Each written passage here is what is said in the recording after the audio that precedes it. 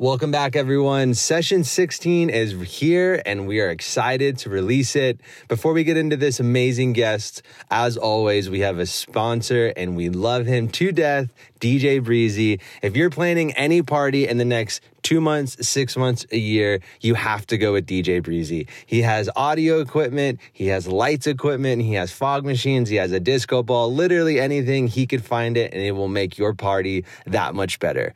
If you're interested in dealing with Bryson at a party and getting him involved, please slide into his DMs at yaboy DJ Breezy, BREEZY, or head over to his website, thedjbreezy.com.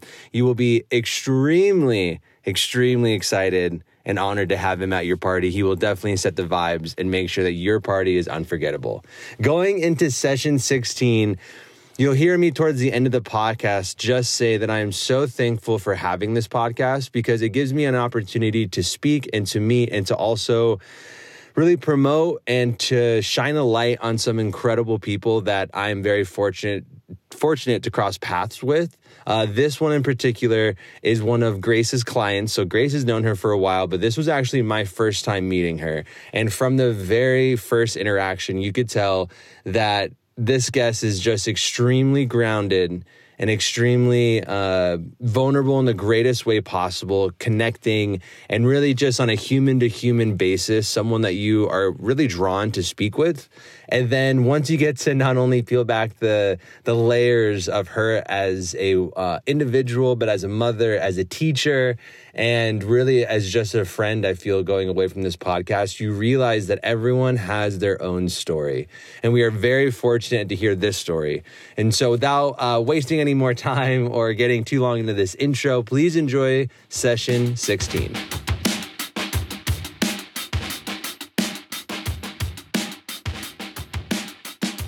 It. Yeah.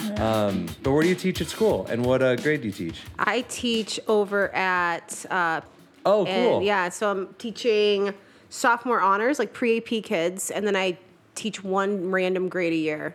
Which I tried is? juniors this year, and I'm like, no way. You don't like it?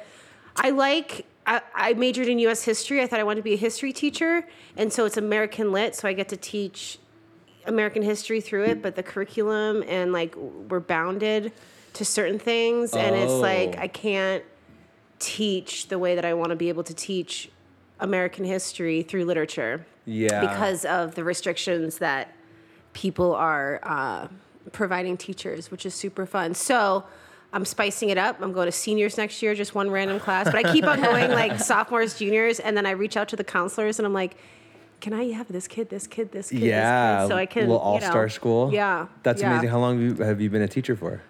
I think this is my 10th year, but I took a couple years off here and there. I took 1 year off once I have my my son, because I'd have to pay like $200 a month to teach because they pay you so low, and then to put 2 kids in daycare. Oh, wow. I've never thought of it that way. So it's like I could teach, but I'd be paying $100 to teach a month, which ended up going back after 6 weeks. So I was like, I'll fucking pay anything to get out of this. Don't make me stay No, here. but I really missed I missed the teenagers. Like the crazier, the better. The naughtier, the better. Really? Yeah, I love it. I was going to say love that's it. fully through with your stories. Yeah. You embrace them. Oh, I love it. Give me the gnarly ones. So junior year was 2010 for me, which coincidentally is a great segue. Where'd you go to school? Cactus Shadows. Oh, so up Jesus. north. I will tell you, I moved across the country at 16, but I ended up in Fountain Hills, and Cactus Shadows was our nemesis because you guys stole the Falcon. Oh, really? I We didn't were know the that. Falcon first, and then you stole our colors on the Falcon.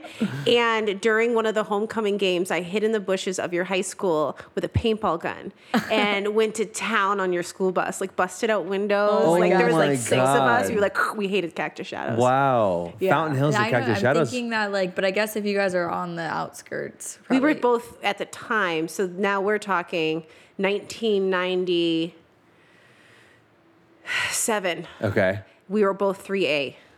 What does Okay. that mean? We were small. Like 3A. tiny- Oh, Yeah, so our school size. Gotcha. graduating Yeah. class is 120. Oh, whoa. Very 120, small. 150. How did you end up in Fountain Hills? Parents.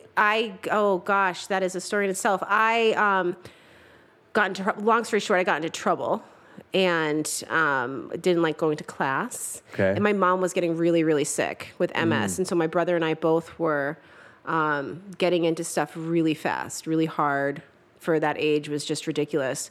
And we were making some dangerous decisions, and my brother called my grandparents from a payphone that lived in Fountain Hills and said, she needs to leave. And of course I wasn't going to go without my brother. And so he's like, I'm going to go. And I was like, well, I'm not going to go with my brother. So I followed him out here, and my dad, didn't want to take us. My mom was pissed, but you know, she was dealing with her own stuff. Yeah. How was You know? that going through at 16, seeing someone like that? Sucked. So at the time it was really, you know, she got diagnosed with MS, 1987. Multiple sclerosis, Yes, right? Okay. yes. Making sure.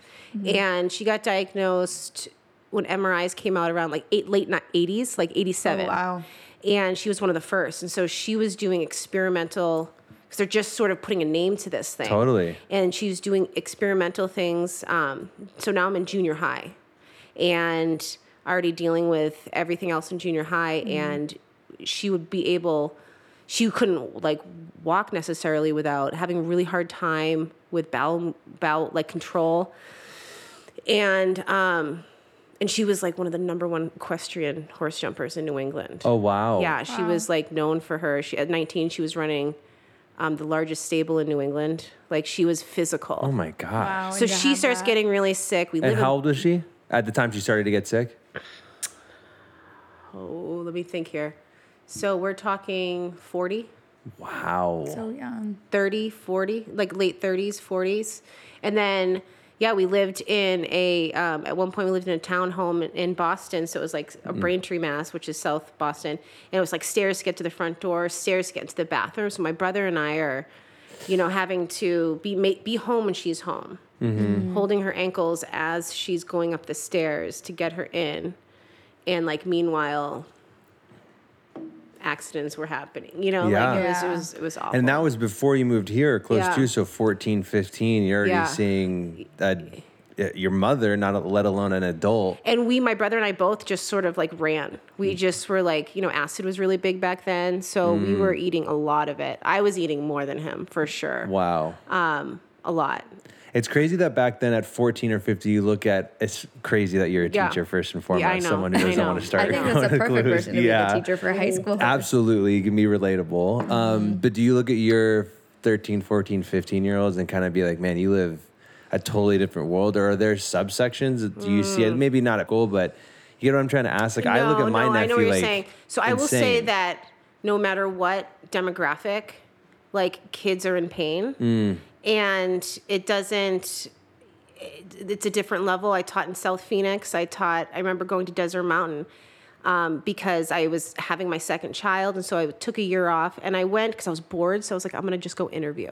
And I interviewed with this principal at the time. This was 2017. And I remember sitting at the table and it was this blonde, I mean, I know I was older than her for sure. And asked me some of the craziest questions. Like, if you saw a fight, now I'm coming from South Phoenix, right?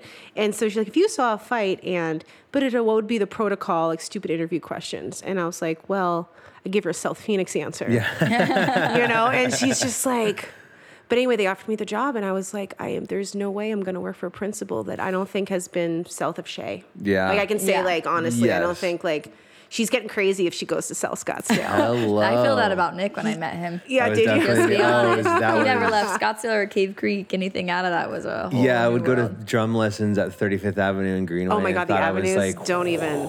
no, that was street. I That's wasn't even on the rebellious. avenue. No, he's on the avenue, 35th Avenue. Oh, yeah, it's on Yeah, I-17. Yeah. See? Yeah. Gets all. Yeah, he's hello. like, where are we? You might as well get a plane for that. Yeah. And then she took me to Queen Creek this Oh, weekend. yeah, we had to go but- to Queen Creek for a baby Gosh. shower. Yeah, so going from your 29th, you mentioned your 29th birthday or around Yeah. that. Yeah. 2010. Yeah. You were getting married. Yes. And having your first kid? No. Or engaged then married? I got engaged in January on my birthday. Okay. Happy Which is birthday. January. Thanks. January 30th. Yep.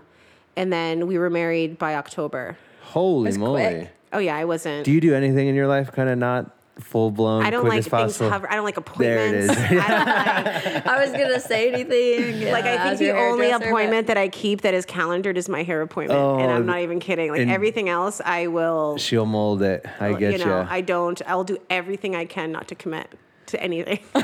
Oh, okay, not to commit. No, Oh, but I you know thought what I you mean? were Like, I saying yes. hate appointments, and I think it's because of COVID Yeah. too, because we had such a like, and then all of a sudden we got back to normal, and I'm like, you mean I have to do two? I have to leave my house twice today? Like I have to do two things? Yeah, like I am I know. responsible. On top of I have to work. put a bra on and leave my house. Like How was I don't going like from it. teaching for so long to then to COVID? Were you were you my teaching then? God. That wasn't during your break. That break was a while it was ago, yeah. actually my first year back in teaching, and I only taught 2 classes. It was my first year, and I didn't start at the beginning of the year. I was coming off of my daughter was sick. She had cancer, diagnosed stage 4.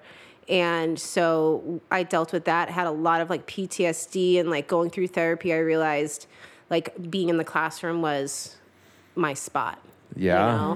Like that's what I needed. And so there just so happened that there's a teacher that started and couldn't do it. She just had a baby, and I think she was taking on too much, so she wanted to like pull back and stay home with the baby.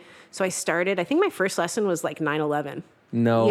I came way. in, I was like, let's go, but I had 2 classes. So I went in from 9:30 to 11:30. Oh, that's awesome. I had only 60 babies that I had to worry about, and my Yeah. classroom was on the outside.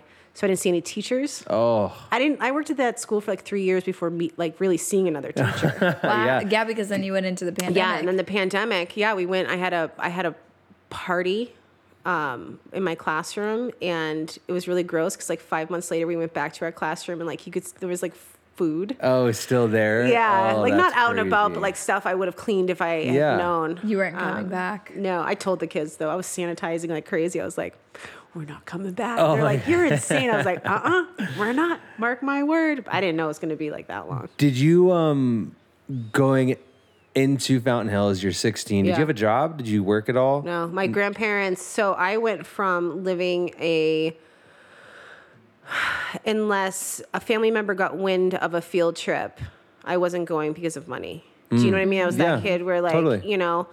kids in 8th grade went to Washington, D.C. and I didn't get to go. I don't even know if I even brought the paper home and even asked. Wow. It was just like an acceptance in life. I do think if I had asked like my grandparents or something, I could have gone. Yeah. But coincidentally, I think I was suspended the same time as the There it kids. is. So Gotcha. even if I think even that was if your I way of not paid- yeah, committing even to if- it. Yeah. in a She wrong wasn't way. able to go. is what Yeah, the and so we answer, didn't yeah. have like you were lucky at 16 to get like an old Cutlass Supreme. We had public transportation. Oh, yeah. Where I grew up, and so when I moved to Fountain Hills, I was absolutely.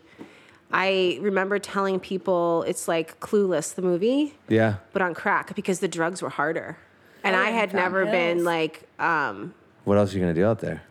like it was insane. Yeah. Like, because there's tons of rich kids, and I showed up in like a tie-dye shirt with a mushroom in the front Heck and like yeah. boy pants and my Boston accent. Yes, Which heavy is- Boston Which is accent. Wicked had. Yeah. Yeah, It was sure. Wicked had. Plus, I was already into like fighting, and so these little snowflakes didn't know what hit them. And did your mom survive MS for a while?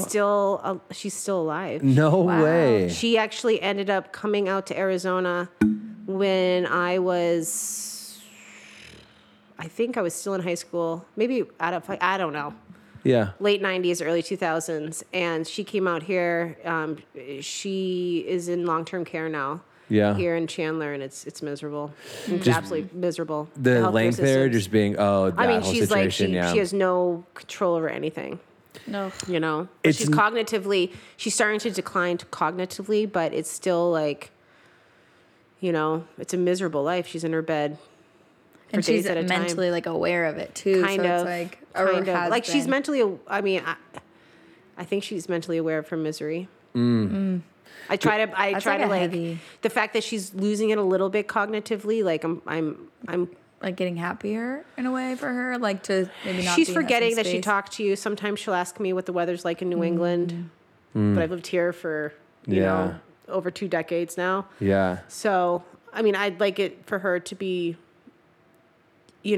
maybe to the point where she doesn't realize what's happening around her anymore. Yeah, kind of ease it a little bit. She raised me. I remember Dr. Kevorkian was gigantic in the late 90s.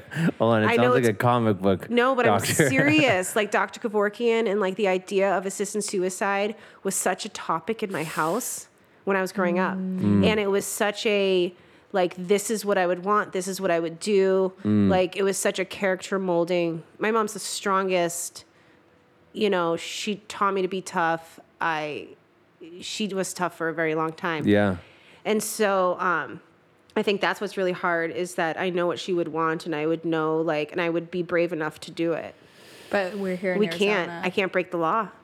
Oh. And I can't even go to Oregon and like get residency.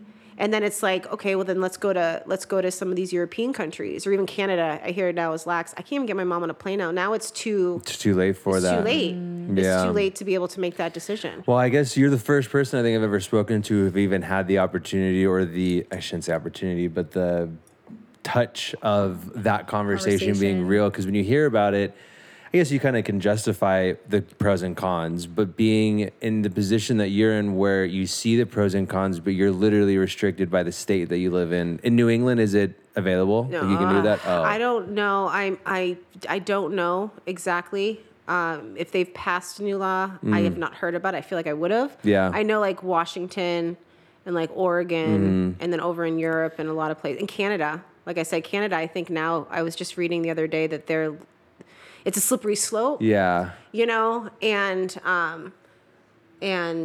yeah, and then there's nothing.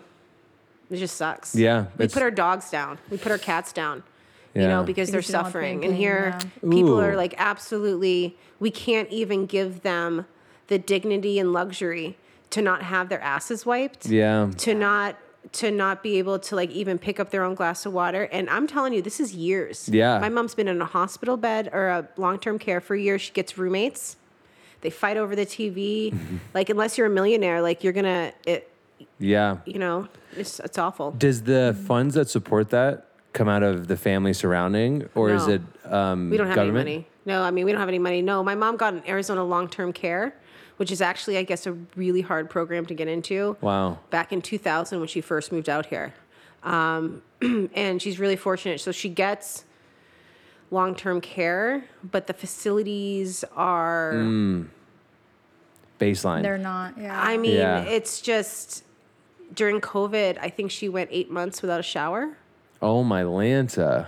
Yeah. Is Wow. that because there were a lack of employees there, or? I mean, but also long-term care facilities are so short-staffed. It's a money maker. People are investing in it. And I mean, I'll walk up to doctors that they have at these places. And I remember one time, because she wasn't always in long-term care. She didn't get into it until she was hit by, she was hit by a car in 2012. What? While in her wheelchair. Sorry, I don't mean to laugh. I know. This is deep. Like, I love it all, but this is know. crazy. Bring But it on. she lived on Thomas and 40th Street. And she lived there forever independently by herself. I mean, she busy could area, transfer, too. Yeah. legs didn't work, but like, you know, whatever. And she had Rottweilers as her handicap assist dogs always. She's such a badass. She is a badass. Are they typically? No. Okay, But cool. Got it. she loved these like breeds like that were always typically like the mean breeds, and that's Yeah. what I was. We had Dobermans, Rotties, Chow Chows, and then when I was in my 20s, I had Pit Bulls. It was Wow. like the kids. It's that I like your teach. high It's schoolers. Like you Yeah. said, Go crazier ahead. than- yeah. Give me the worst that you got because they're always like the biggest puss dogs. It's the Chihuahuas. They just wanna be loved It's the the Chihuahuas you most. got to worry Yeah. about. Yeah, totally. Anyway, so she was out on her like electric scooter with her handicap assist dog, and this guy ended up hitting my mom. Her dog jumped in front of my mom. She ended up breaking her pelvis, but the dog ultimately died, which was awful.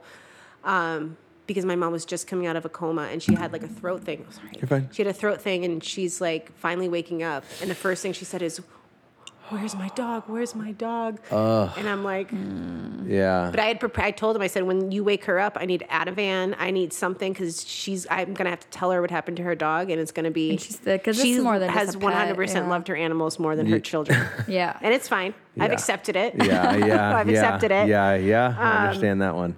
Yeah. And then I bought her a condo and we redid it. And then it's just downhill. Like, so. How did your acid trips back in the day kind of bring you, or I should say, did that set foundations for some of the things obviously you didn't know that were going to happen? But do you think that doing that at that young age kind of forced you into being an old soul or You've someone who seen dealt with things. life, or you know what I'm trying to ask? Like, Yeah, I know did what that you're kind of? saying. I don't know. I think that Because you seem extremely grounded. I will say that. It's insane. I feel connected to people more, I feel like, and it took a long time. When I came out from Boston, I hit like a reset button and I couldn't do hallucinogenics. I think I tried like once or twice. And I was like, I didn't trust these kids in Fountain Hills like I trusted my friends back in my neighborhood. Totally. And it's like, I'm not going to bring myself to a level and be surrounded when I know I'm going to maybe lose. I need somebody that you need people you can trust. You need a connection back to earth, for sure. Yeah. Absolutely. And so I never trusted those kids up there to do it. Yeah, I had that problem. I don't know. I think it was college and back. In high school, I was taking a bunch of mushrooms and went to college. I did it maybe once or twice, and I did it the night before I knew I flunked out. My sister was coming to get me the next day. Haven't packed, didn't clean out the dorm, which was just doing all the wrong things. And then I took a bunch of mushrooms, tripped. It got me realigned, and I'll never forget. I was smoking a cigarette at the time. I took a drag, and it all kind of just hit me like, okay, I kind of know I'm done. This chapter's closed. I can move on. I could never hold down the mushrooms. I could never. Yeah. I tried eating with peanut butter. Yeah. I don't even like mushrooms on pizza. I could never. I didn't do mushrooms for the first time until like 2 years ago. Oh my God. And how was that? You really I needed it bad. capitalized? Oh, really? Yeah, like I was in such a like mental health crisis. And somebody plucked me out of that crisis and plopped me into this like really strange commune on the creek in Cottonwood.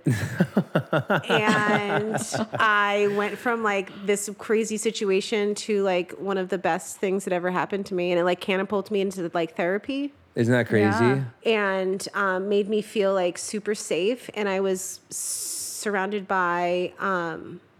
it was like a weird mushroom conference. I don't know where. That's amazing. That's That's but where they were you want to like do it. Complete like professionals. Yeah. Like they were like CEOs, and like I'm sitting here along, not in Cottonwood. I was in Camp Verde, like right on the creek, and there were people like banging drums, and there were fires. Like at one point, we're like digging holes like for our bodies, and just like feeling the cold earth, and just like. That sounds but there was no amazing. there was no drama. Yeah. It was just.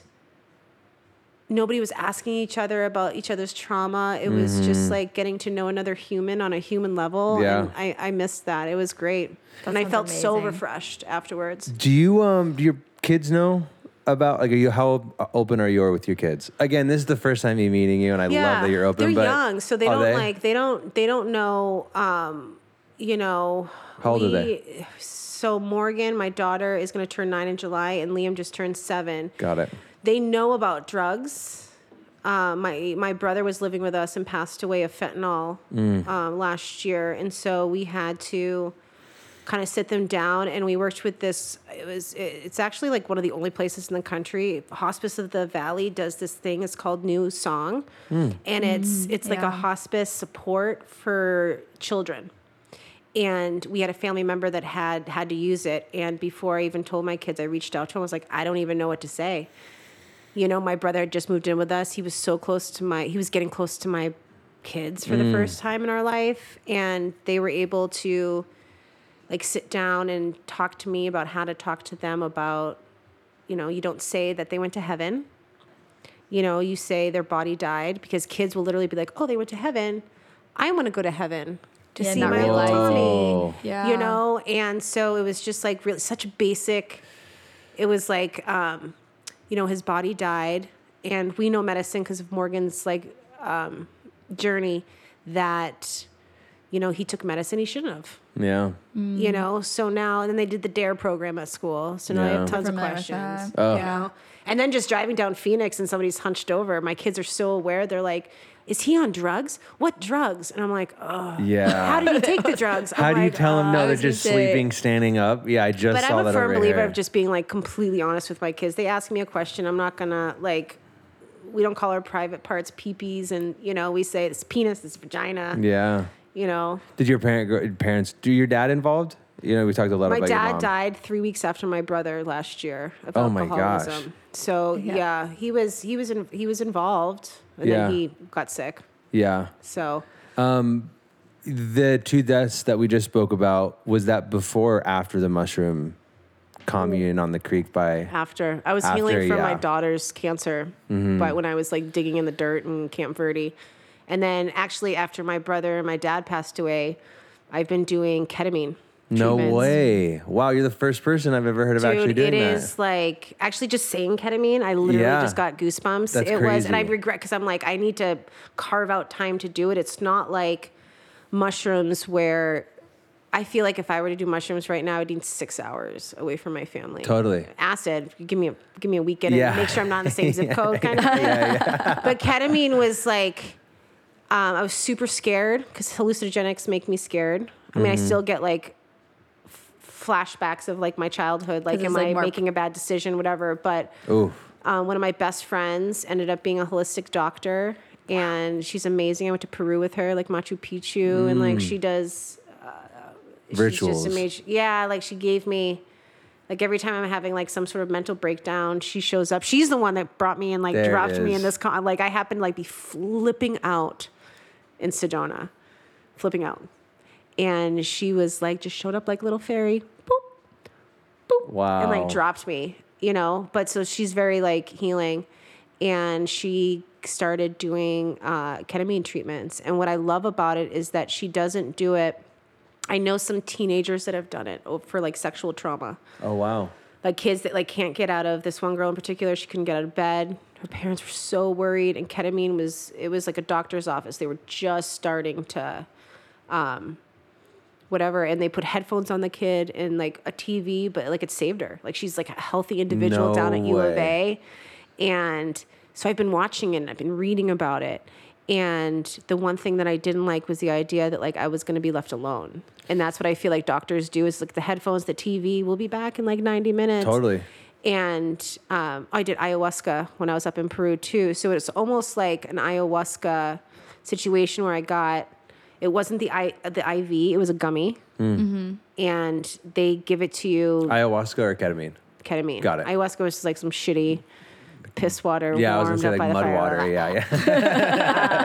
And then we're shitting ourselves. For It wasn't even like, it was like, I think I drank like 5 times more than everybody else. And I'm like, and? Oh, no way. And? Wow. And?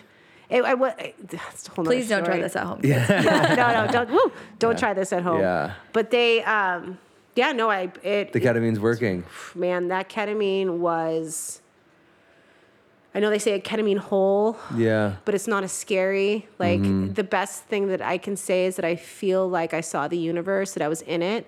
I didn't know because they're using it for trauma now. And there's different facets of trauma in my life. So I didn't know, like, which trauma are they going to focus on? What's going to pop up today? Like, what's behind door number 2? Yeah. And the fact that I figured, the fact that it was my brother's death, I felt like I felt where he is. I felt like he was okay. I wasn't hallucinating him. I literally was in, like, a most secure Pink Floyd video.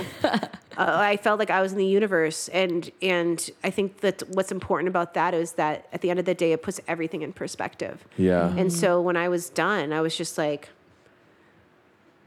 and meanwhile, my friend is like totally banging drums. I have this amazing soundtrack music on, this beautiful, and I'm on this bed. Wow. There's incense going, and there's drums. Oh, and that's a whole nother element. Yeah, and they're like, you know, she said to me when I was done, she's like, coincidentally, she slept with my brother back in the day, and we grew up together, which is funny because she's like, that doesn't matter, but she also knows my brother really well. I think I wanted to beat her up when I found out she slept with my brother. She was the first person I met when I moved to Fountain Hills. Oh, my goodness. And she's like, I said to her, I was like, was I talking? I felt in control, by the way, the entire time. Wow. Which you don't feel when you're doing other things. Like, totally. I felt like I could, if I wanted to, step out of it. You don't want to step out of it. Wow. But I felt like I could. And I said, did I say anything? And she's like, yeah, at one point, you go, fucking A. And she's like, I knew at that point that your ketamine treatment was for your brother. Wow. And that you were with him at that moment. She's like, I felt him the entire time. Holy crap. You know, and I woke up like with such a healing sense of my brother passing at such a young age. And, you know, like I feel like that part of my life is so healthy now because of that one ketamine treatment. And they say like 4 is the secret number. Wow. And what are you on, just one? Have you done it again? No, I haven't done it again. Got it. But that's only because my kids and my husband are super annoying, and I can never get like blocked out time. But How like, I long? want How to. long were you there? Like how long did it? When you say block out time, you saying 2-3 hours? It's really not. Yeah, it's like they want you to have. They want somebody to drive you there and back. They didn't tell me that. Melanie ended up, Dr. Mel, and actually she just changed her name, but she ended up driving my truck home after. Got it. I think I would have been okay, but I still was just like I wasn't even high because of the drugs anymore. I was high from like Your experience, probably. yeah, like it was. I recommend it. I don't know anybody that. I mean, I could see why it would feel scary for people, but it is. I saw the universe. I saw God. And I was gonna say, this is such a cool experience here for me because I'm on the other side where I have seen other people have done these treatments. What I don't like about them with my background is they don't also provide the tools. Yeah. So they just like open up this depression and this trauma, but then they don't, those kids, teenagers, whatever, they don't have tools to like, okay, well, I'm having this feeling again. Like, what do I do? Yeah, and that's what I was really impressed about. Like I said, I was paying very close attention to some of my students that were getting ketamine, asking questions, and their parents were open. Parents and students tell me way too much, and like I learned like what was the room like, what was and that they were always alone, and there was no like it was like a medical Treatment. and it wasn't taking care of anything. And like the first thing I did when I sat down with Dr. Mel was, mind you, I've known her forever. Yeah. But she's still like, we sat and we gave our intentions and like, what are you? And like, she's writing them down. And of course it's like, I don't even know where to start. And saying them, just sitting there in itself, like, and like having somebody sitting across from me and just listing out things that are weighing me down and not judging and not like anything like that in itself. And then she blesses you. And like, there were times where I feel like my back was arched. I know that sounds really intense, but like, I felt like, yes, when I was on the ketamine, like I was like, my back was arched, like where I was almost levitating. I must have been smiling and laughing. And not delusional. I was just fucking happy, man. Such a good and space. also feeling like I was healing, and I was leaning into feelings, like literally leaning into like feelings. And there was points where I cried. Oh, it was just amazing. But meanwhile, like every once in a while, I'd feel a hand. Yeah. So she knew you weren't alone. Yeah. In that either. So in terms of like the aftercare and like before care of ketamine, I think you do get that if you go to, your insurance is paying for your ketamine treatment kind of places, Yeah. But like this is Out of pocket, you're doing it for a Dude, different it was reason. worth it. It's crazy to hear stories like that about ketamine because I did ketamine in high school and I did you're not not getting- have the experience. I know you're not getting the real thing, but Did it's you have so. the whole? I never did ketamine until I did it with. I got into a K-hole once, with a couple What does that buddies. mean? Let me rephrase that. From what I remember and what I can relate to a K-hole, we had a good amount of ketamine. I was like maybe freshman year, and we were all sitting late at night, Cave Creek area in his garage driveway, and we just kept doing it. And I almost no, was what is it? treating It's like, is it pill form? No. So how I understand a K-hole is like you do so much of it, you kind of get like paralyzed. No, but I mean, like, into it. how do you take the ketamine? Oh, we were snorting a bunch of it, so we were treating it like cocaine. So like So we was had it a pills? baggie. You crush it and then No, like it was snort all in a little baggie. Oh, It was really? already, Yeah, it was just wow. like pretty much cocaine, and I didn't know what it was. And at that time, just hand me something and I'll take it. I know. And so Not anymore. yeah, no. No, you cannot No do that way. anymore. Not do that anymore. And I would never have thought of that moment because I didn't really think of it as like a euphoric, hallucinogenic. It definitely like mellowed me out. But to hear how many people it's helped and what that's going through, I guess you can say the same thing for Yeah. MDMA, but ketamine seems to be that baseline I think too, like I'm hearing this and it sounds like your friend, Dr. Mel. Thanks, Dr. Mel. It sounds like she also, because like my background with my spirituality, I love that she brought in both elements, right? Because it's not just your physical and your mental, it's your emotional and energetic body you have to heal as well. And I think because she's doing everything through the drumming, right? You're getting vibrations. She's energetically probably helping that The energy smells. cleanse. She the was like smells. there was like at one point, I'm not even kidding you, it was like I got a mist of rose petals in my face, like not like actual like but she like the probably rose had water incense or something. like rose water in my face, and it almost like she was guiding me like a light through it. And I See, think that's like beautiful. talking about like doing ketamine in a driveway in Cave Creek, like With your you're not using it. You're not using it the way you should be using it. No. And that's how I feel about like even, I mean, obviously like mushrooms I've done, yes, like not in a spiritual way, but like most of the time if I'm doing something, it's going to be with some intention behind it.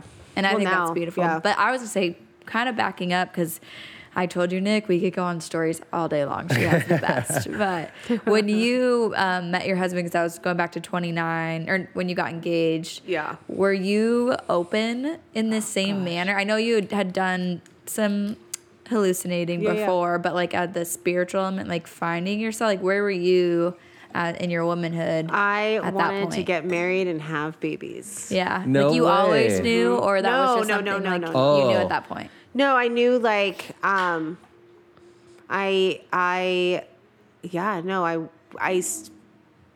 I turned 29 is my 29th birthday is when he proposed to me. So the day I turned 29 was the proposal, and I feel like I ruined that day. Why? Because, well, first off, I'm really into musicals, like opera musicals. Like, give me some like opera singer in the corner, and I am like, yes. And so there was this opera coming to town, and I bought tickets. La Boheme. I've never seen it, and I knew it was like even if you don't like opera, that's the opera to see. So I'm like, I'm gonna go and I'm gonna get good seats. I'm gonna buy two. It's my birthday, so somebody's gonna have to go with me. Yeah, of course. I do not want my boyfriend to go with me because he's not gonna enjoy it, and he's gonna be a pain in the ass. And so, just because it's my birthday, you don't need to come with me. I'm gonna go with. My best friend's name is Teabag. I was like, Teabag will come. Like they'll love it, Yeah. And he just kept insisting on it. And I'm like, really? He's like, yeah, we'll stay downtown in a hotel and make a night out of it. And I was like, downtown was starting to get fun. Yeah. Finally it wasn't like super dangerous and like dark and like nothing there. Yes, of course. It was like, and we went to, what is it? Seamus McCaffrey's, but what's that? It's Hotel San Carlos. We stayed there. But we were driving there. We were fighting about something. And I do know that I was being a bitch.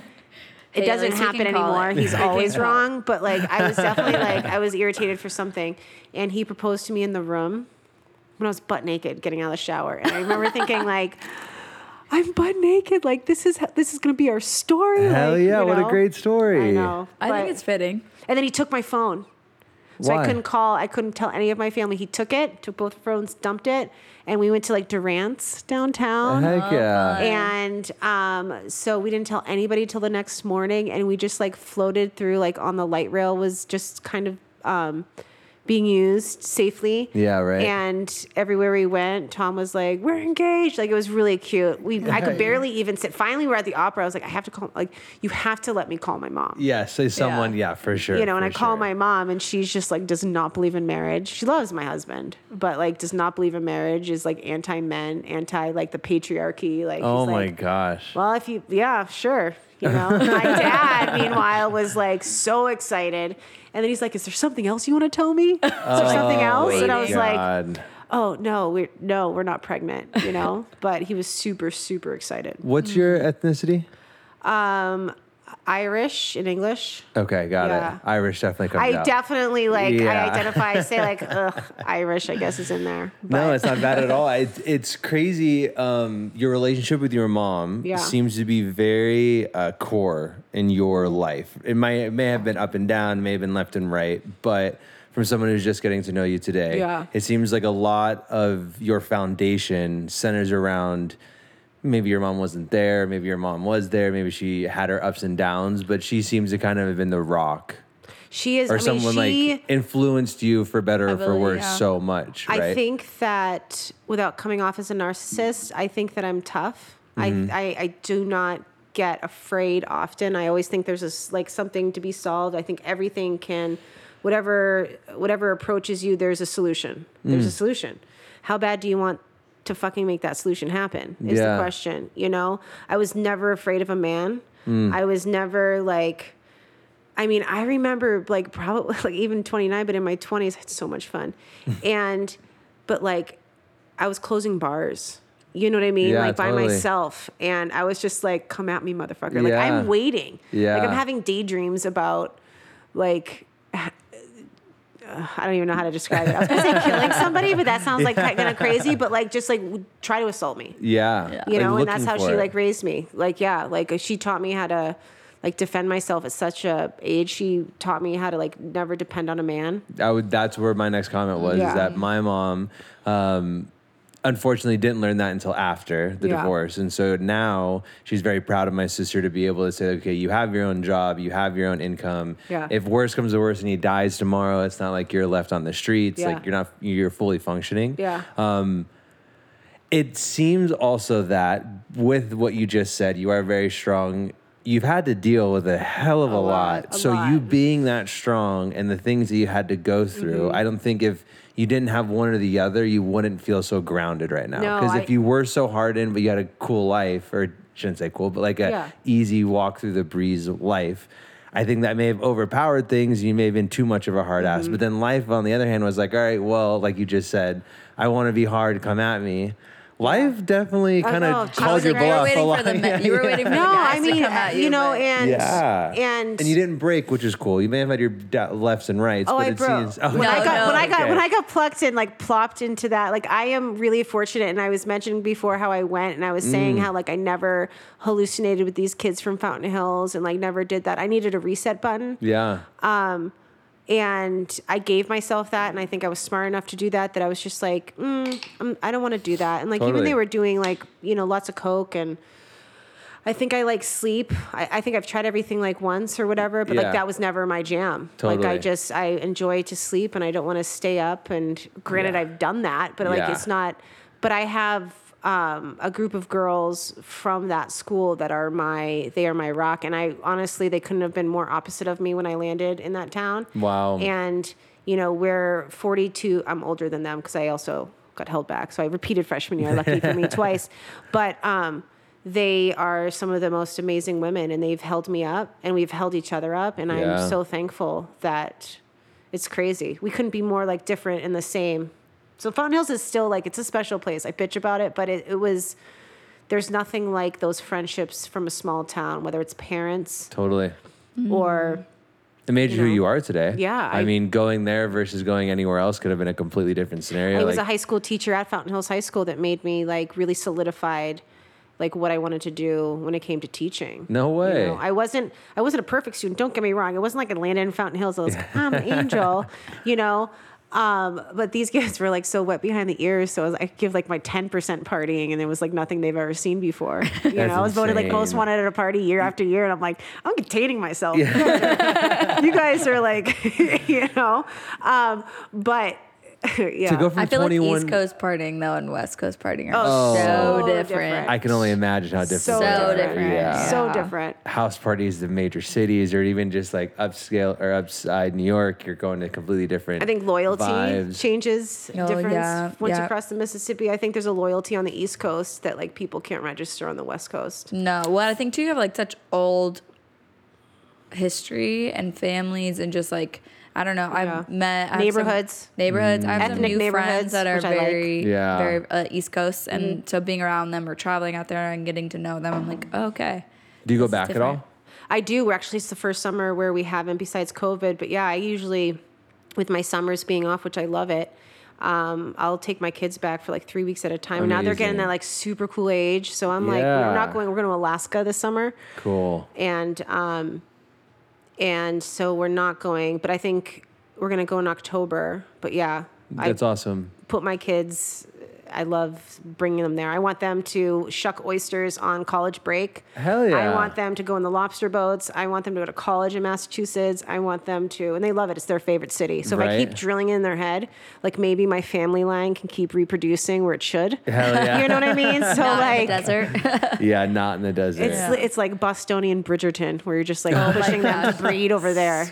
A good thing I know I just watched those episodes Yes, with you. you did. There it is. I Which know what one, she's the Queen talking of Cath- the Yeah, Yeah, Cath- that's you what maybe I was watched the watching. last few Yes, of them. That it's was so a cool good. one. It's so cool. But I was gonna say, and then got engaged. Yeah. What was your wedding like? Good Oh my gosh. question. Because you got married really quickly. Yeah, from January to October. So when we talk about those girlfriends from high school, when I was 29, we were all getting into our serious relationships. We really did everything at the same time. And the funny part about these girls is that I was friends with these different types of kids, and these girls that were, it's a small town, so everybody was friends. It wasn't like the 5 or 6 of us hung out in high school as a group. We were all very different. But as we got older, like we had been a part of each other's lives at some point, if that makes sense. Yeah. And like we sort of came together. So we got in serious relationships together, coincidentally. And then Teabag. I love saying that on the podcast. Teabag, if you're listening.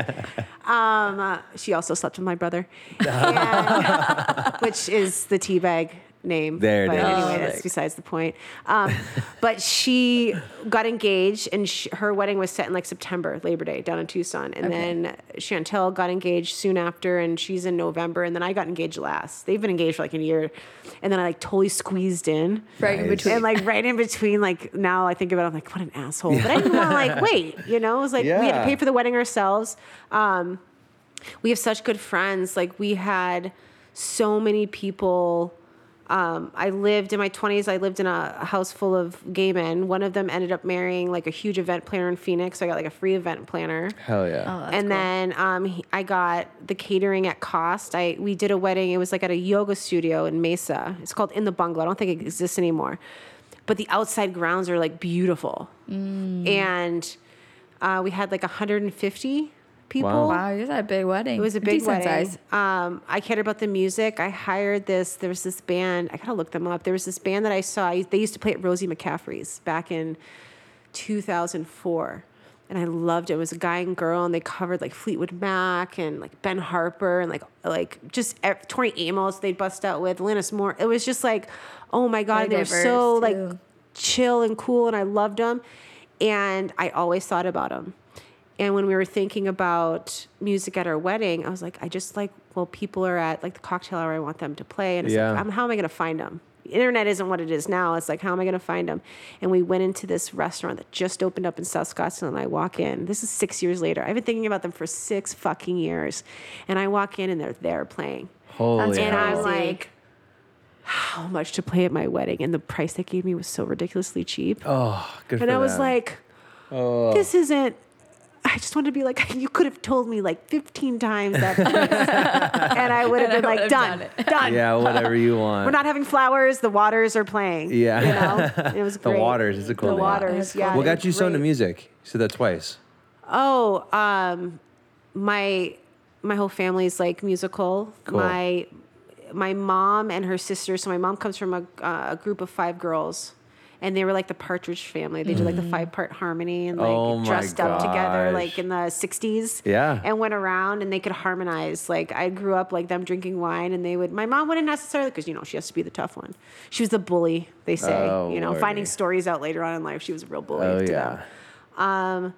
Yeah, and then I got into musical theater when I was young. I loved choir. It was definitely my safety zone. Choir, when I moved to Fountain Hills, I found out they were going to New York. New York City was their field trip, and now I can go to field trips because my grandparents, I moved into a situation where I was living the life. Oh, I had the view, a pool. I had like a patio. It wasn't like it was a mansion, but it was Way different. somebody was doing my laundry. Dinner was on the table when I came home. They wouldn't let me get a Wow. job.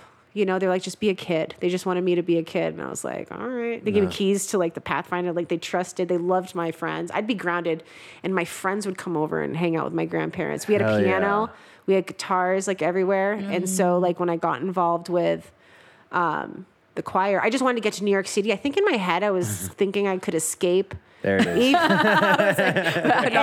And head back to Boston, even though I know it was my choice, or at least they made me feel like it was my choice. Yeah. I still had like such a desire to like get back there. But yeah, I've always loved it. I've loved to sing. I love music. I love the way that's what I love about teaching English, because it's like if I find a song on the radio that I absolutely adore, I teach it to 150 kids. That's so And I was like, cool. let's dissect it. Yeah. You know what I mean? Yeah. Do you ever listen to that podcast? It's literally called Dissect. I don't think so. They go no. through albums and they like break down every song, what they do. It's so Like for the interesting. meaning, Yeah, yeah. the lyrics and Well, sometimes I give it to them and I don't break it down first. It's like, wow, I like this song, and I made this mistake when I was at Desert Mountain High School, and it was, and they have to go through this like 12-step process. It's like number the lines, do this, like you have to look it up, you have to, whatever.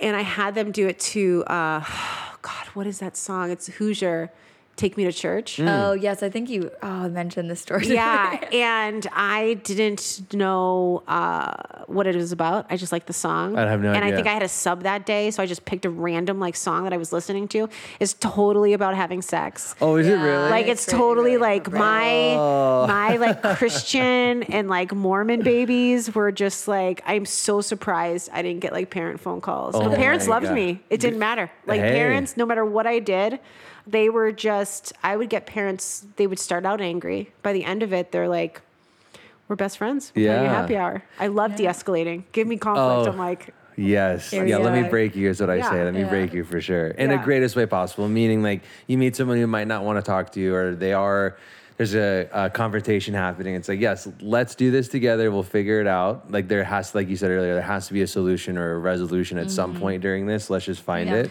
these angry parents are just scared. I mean, Yeah. sometimes like in the wrong, I mean, I don't ever get parents coming at me for things that I'm teaching my students. The best compliment, I know I told you this, I'm pretty sure I told you this, Grace, but one of the best, during COVID, during that dumpster fire of a year. Oh, yeah. I mean, I was crying in the Walgreens parking lot. I was like, I don't teach, I'm fortunate enough to teach because my husband makes money. I wouldn't be able to teach. But, he makes money, so I get to do what I love, and I don't have any pressure of like, fire me. Like, Yeah, what the right. fuck are you gonna like? Fire me? Like, Yeah. come on, like and I don't push it. But my student at the end of that year said to me, "I can't. None of us can figure out your political affiliation. We are so confused."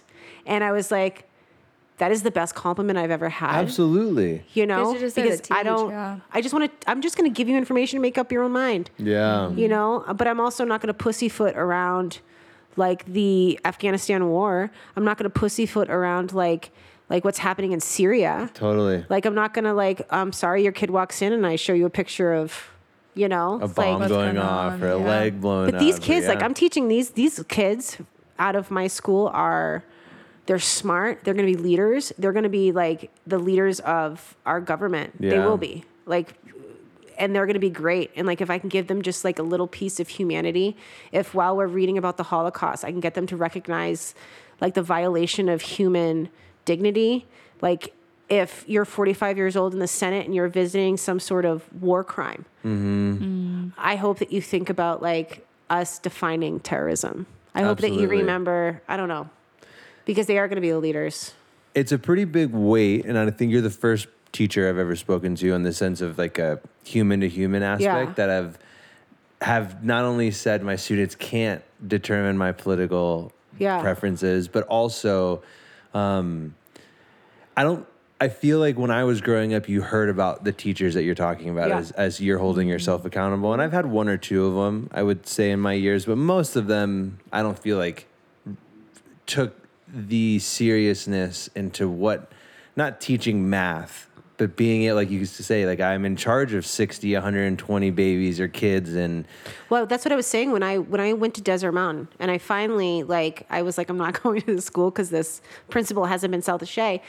I ended up getting a call back, and like I said, I wasn't really I didn't need to go back, but I was kind of bored, and I really like interviewing. Yeah. I'm going to interviews for fun. I love didn't even it. want the job. Totally. I love interviewing, and they called me back, and there was a new principal, and she was from Brooklyn, and they want you to like come in. And I was like, I already said I'm not, and they're like, no, it's a new principal. I said something about the previous principal. I was like, we're not going to fit. Yeah. It's not worth the money to not fit with the Especially alignment. you don't need it. And I sat with her, and it was a very casual conversation. I knew within like 15 minutes we had the same like ideology. I knew that she had seen like what works and what doesn't. I know that she's had more than just white students, and I started working there, and within like a month, I called my aunt and uncle, my godparents in Massachusetts, and I was like, what the fuck am I doing? Like, I don't want to be here. I felt more satisfaction working with these kids where I didn't have a white student for 4 years, you know, at South Mountain High School. And I loved it. And it was so I loved that demographic. What did you love about it so much? Like, what was the difference? Just the respect that they're showing to you, or the respect they were shown, the openness. And I taught freshmen, you know, and so they had to be there legally. Oh yeah. But they just wanted an adult that loved them, right? That like you know. Versus, I couldn't get a parent involved to Desert Mountain. It's like, you're way too involved, bro. Step back, let your kid breathe. Yeah. Pull it, Grace. I'm just trying to go lower. Oh, wrong one. All right, never mind. I was going to one lower.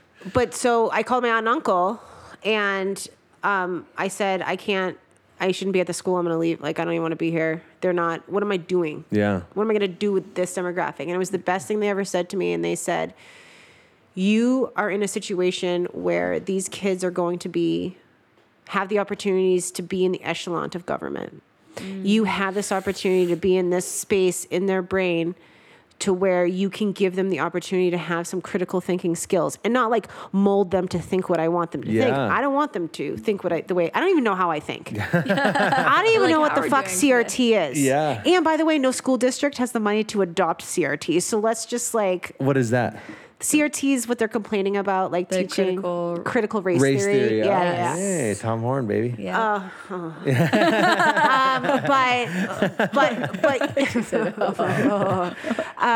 But my door closes in my classroom and everybody leaves me alone. Right. You know, I don't do anything that I can't pack up. And every single student gets a signature page where it's a permission thing where, you know, teachers are getting fired for giving lists. These are my favorite books. Here you go, try reading this. Like, you give your favorite book and a kid reads it and there's something in there about anything. Yeah. You know, and those are the best books. Of course. Yeah. Break away from the norm that you may have. And so we're stuck reading like Shakespeare, which all he does is write about penises, everything. There's like a 2-page monologue that I have to teach my sophomores.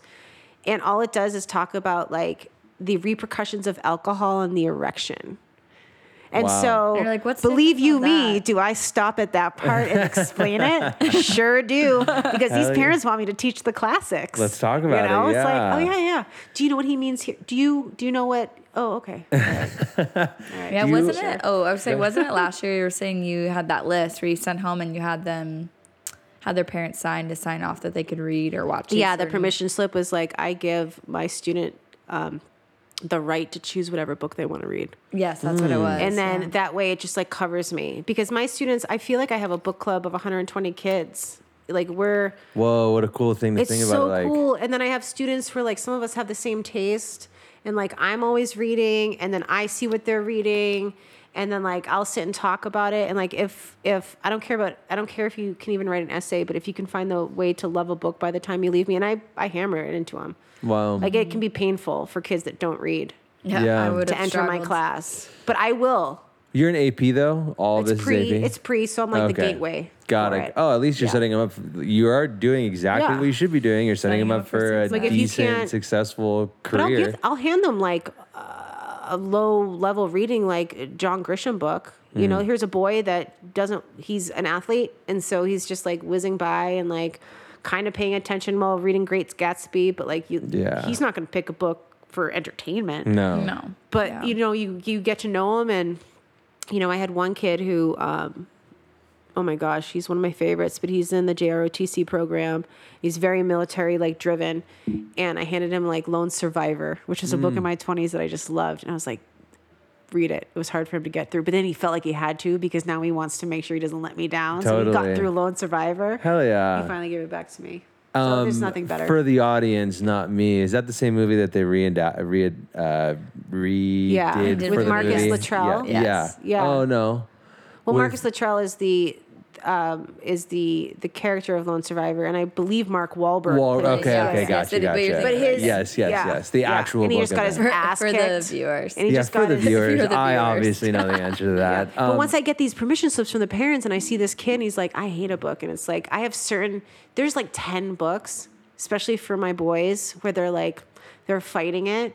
I have one about what is it? The Iceman Killer. It's the serial killer. And he's it's a true story. No it's his way. words, That sounds dude. scary. It's sick. I would It is love to a have it. Sick book. That's crazy. It's so good. But these boys that are like, you know, I'm not gonna read, dude. They Ugh. and then they get that satisfaction when they get to that last page and they close it and they look and they see like I just finished this fucking thing. It's crazy. That's- and I That is liked it. true, And I yeah. liked it. Yeah, it wasn't like a struggle, and Yeah. I might not have to write an essay over it. I really enjoyed don't write an having essay. I don't this, care. right? Just read it. I don't want you to write an essay. Just read it. Do you think being a teacher has allowed you to kind of take a step back to everything that you've gone through remotely as a kid? But like, I guess I don't have that every day. Right? I had a kid yesterday that looked like this kid that I went to high school with, and that happens all the time. It happens where it's all of a sudden you're brought back to that like age, and there was a teacher next to me. I was like, and I asked because I was like, maybe it's just me. I was like, do you have kids that come in that just are spitting images of these kids? Like, I could tell you this kid's name. That's what That's this kid looks insane. like. And she's like, all the time. And you favor them. You Yeah, can't help it, but you're like, of course. you're like, oh, you know. Little Timmy, get on over here. You'll be fine. He's like, my name's Bradley or something else. Yeah. It's cool to hear. It's cool to hear the situations that you've gone through, and I have to ask because I feel like it's a normal or a typical question that I ask on this. But we're preparing for not only marriage but having kids. So a lot of the things that you went through when you had your first kid, were you anticipating the gravitas of having a kid, or how did that kind of get dropped into your world as a 30-year-old going, Because or you a were little ready bit to have older, kids, but you were saying as soon as you right, got like you married. were. Yeah, and we struggled. So I thought that like we were gonna have a honeymoon baby. Like I knew, not that like I knew I didn't want my kids in my 20s. I mean, I got 20 to marry, but like by the time, even after, like, not that I need to be married to have a kid, but Yeah. I knew I was enjoying my 20s so much that like I was not going to be, I can be responsible for myself. Yeah. But I remember going to this like organic farmer over here somewhere in the city, and he was like this really profound guy, and this wise, he was Indian, but not Native American, but living on the reservation, Salt River, and he does all the organic farming over there. Wow. And I ended up like on his farm in this like weird room, and I remember asking him like, because I loved my cats so much. This is gonna sound. I loved my animals so much, and I said to him, I was like, I don't understand how there's more love available because I love these fucking animals so much. And he's just like, there's no way to explain it, and there's no way to actually put it into words, like what you feel when you see this like human that you need to protect. You're constantly scared. You're constantly like, you're gonna feel like a failure as a parent. You know, the best thing is to get other parents around you. Don't be like those parents that have no parent friends. Yeah. Yeah. Like, make it your job to find that parent friend that you can hang out with, that lives near you, that has the kids the same age. You can just like kick it and complain and Complain, but like, hey, sign them up for their same extracurricular activities so you can They hang carpool. out. Yeah. Like, you know, you can always count on each other. I think childbirth was one of the most powerful things I've ever been through. I was so scared of it. I'm not looking forward to that. I'm It terrified was of it. C-section. You don't have to do I'm it. still terrified of it. Terrified my of it. husband had to get like help during the, like, he went white and he had to sit down and they had to Oh, give him poor juice. child. I know. Oh, It was sad. It was I'll really probably be sad. doing that. Yeah. I've gotten a lot more queasy in my older years, but yeah, I'm also pretty terrified of it too. But I am very. But it's wonderful. I mean, these kids, Yeah. I see my kids, I watch them sleep. Even this morning, like, both kids end up in my bed, which is, Yeah, you're nice. very, But it's like you're really, very close I'm- with your kids. Morgan's a monster right now. But What did you mean by that statement? Like meaning it's not a normal thing for parents to have kids. no, my kids Oh, should really? not be in my bed at this age. No. Really? No. Why? Because I should have sex with my husband. Oh. And I'm not going to be like that weird cuppy, like hippie couple that's like, no. Go, yeah, no. I was thinking, what, did they sleep in the bed or did they come in Yeah, there and in even the if I morning? like kick them out, like they're just, it's like They're there. I can get them in their beds at one point. Sometimes I don't even bother. I'm like, I don't even care.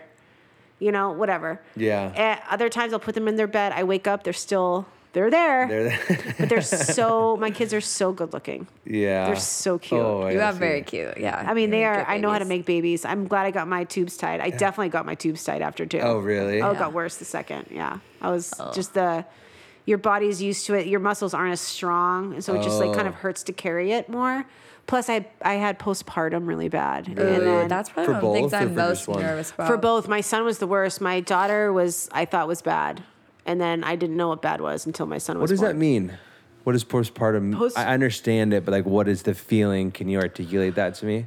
It's so different. So for my daughter, it was not an instant. She was born and I was like, here's my baby. Like I actually like mentally detached at one point where I was home by myself with her and I didn't recognize that she was my child. Yeah. I knew she was a child in the same room that I was responsible for. I wasn't like going to hurt my kid. Yeah. But like, I was just like, this is my job. I'm just watching somebody else's kid. I did not, and it wasn't consistent. It was just like small mental breaks with my son. I was like in fetal position in a car. I was scared to be alone with him. Whoa. I was really scared, but I was like really paid attention to postpartum discussions before I had kids. And the best thing to do was to talk about it. So like anytime I felt anything, I talked about it. I was like, this is how I'm feeling. This is what I'm doing. And made like my OBGYN aware. I made Tom aware. Yeah, because it's not My like you can friends take were anything aware. if you're nursing too at that point. It's not like, Well, I couldn't nurse. So with Morgan, she okay. never latched. And then I just pumped and then I gave her formula. So then I was like, well, I must have had postpartum because I didn't have that connection. And then with my son, I didn't. What was it? So it was my suffering through pumping because she wouldn't latch. And then my aunt from Massachusetts again came out and she's like, I was miserable. And she's like, just stop. But there's so much pressure with women in breastfeeding. And I was like, I can't do that. Like, I can't. She's like, just stop. And I stopped and it was the best thing. No way. And so then with my son, I didn't do any of that. And, I had worse postpartum. So yeah, and I think that's just part of like, because that's the big thing I'm nervous about, just with mental health stuff already on top of it.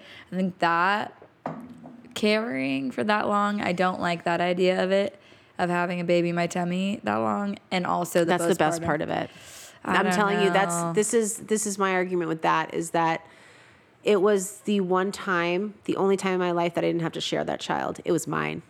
It's not I've it's heard not my that. husband's. Yeah, It's not I've anybody heard else. that. Like I still like to this day when I like sleep on my side, I sometimes have like phantom, like there was nothing better than like my kid moving.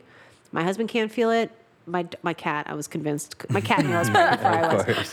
But I missed that. I missed that like, you are mine and mine alone. And the second you pop out of me, I now need to share you. Wow. Relatives are going to start arguing. You know, it's so funny, and I've heard that from girlfriends of like had their first kid, and part of their postpartum has been that part of like not wanting to necessarily share. So they had like a lot of stipulations around after having the baby and coming home, like no family except like maybe the mom's mom was allowed to be at the house for the first like how many days, was just because that was like I just had you all to myself, and now I've shared with my husband. I had to share with the doctors. I had to share you with, all the things. I thought postpartum depression, which is, I'm so thankful and so fortunate for this podcast because I get to learn so much and meet new people, but as well as not. But I thought postpartum depression was like you were upset because you weren't pregnant anymore. No. Not at all. So That's cute. honestly well, why. okay. On my defense, don't have any kids. I'm just speaking from what I have heard and I've read myself. It's different for everybody. There's it's the detachment. thing is like It's detachment to the husband. We can't even say like that's not accurate too. Because Yeah, that's true. That could be That accurate could be. for some women where Wow. the postpartum could have been triggered from the fact that now she has to share her child, or now that she's not like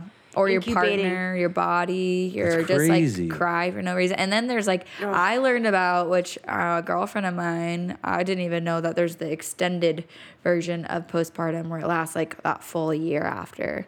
And I didn't even know that was a thing. Like, I thought it was just like a few months after, and then you'll kind of like level back out hormonally. But it's like, it's hard to level back out without seeking some help. I mean, really, yeah, my for kids sure. are 21 months apart.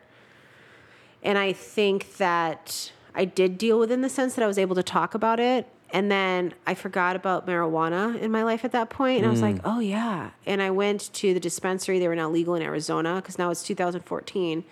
And I was with my daughter. I was dealing with postpartum, and I went, and they have like, that's what like so is incredible what these dispensaries are doing. They're making strains for specific things, and they have strains now. And at the time there was like I feel like there was only like 1 or 2 strains, like Mother's Helper is what they called it. Wow. But like it was, in any dispensary you went to, you'd say Mother's Helper, and they would know. Like they would have strains for postpartum, and it was one of the only things, because my doctors put me on meds. They like did, and I was like, oh great, I'm not sad anymore, but I also feel fucking nothing. You're numb. Yeah, that's the worst part. And then with Mother's Helper, I would just do a little toot toot in the morning. It wasn't like I was smoking it all day. It was just little boop boop, get me going. Yeah. and then when I hit postpartum with my son, I kind of forgot about it. I forgot about it because I'm going nuts and I'm pregnant and I'm like hungry and like fat and like and all of a sudden I was like, oh yeah, Mother's Helper.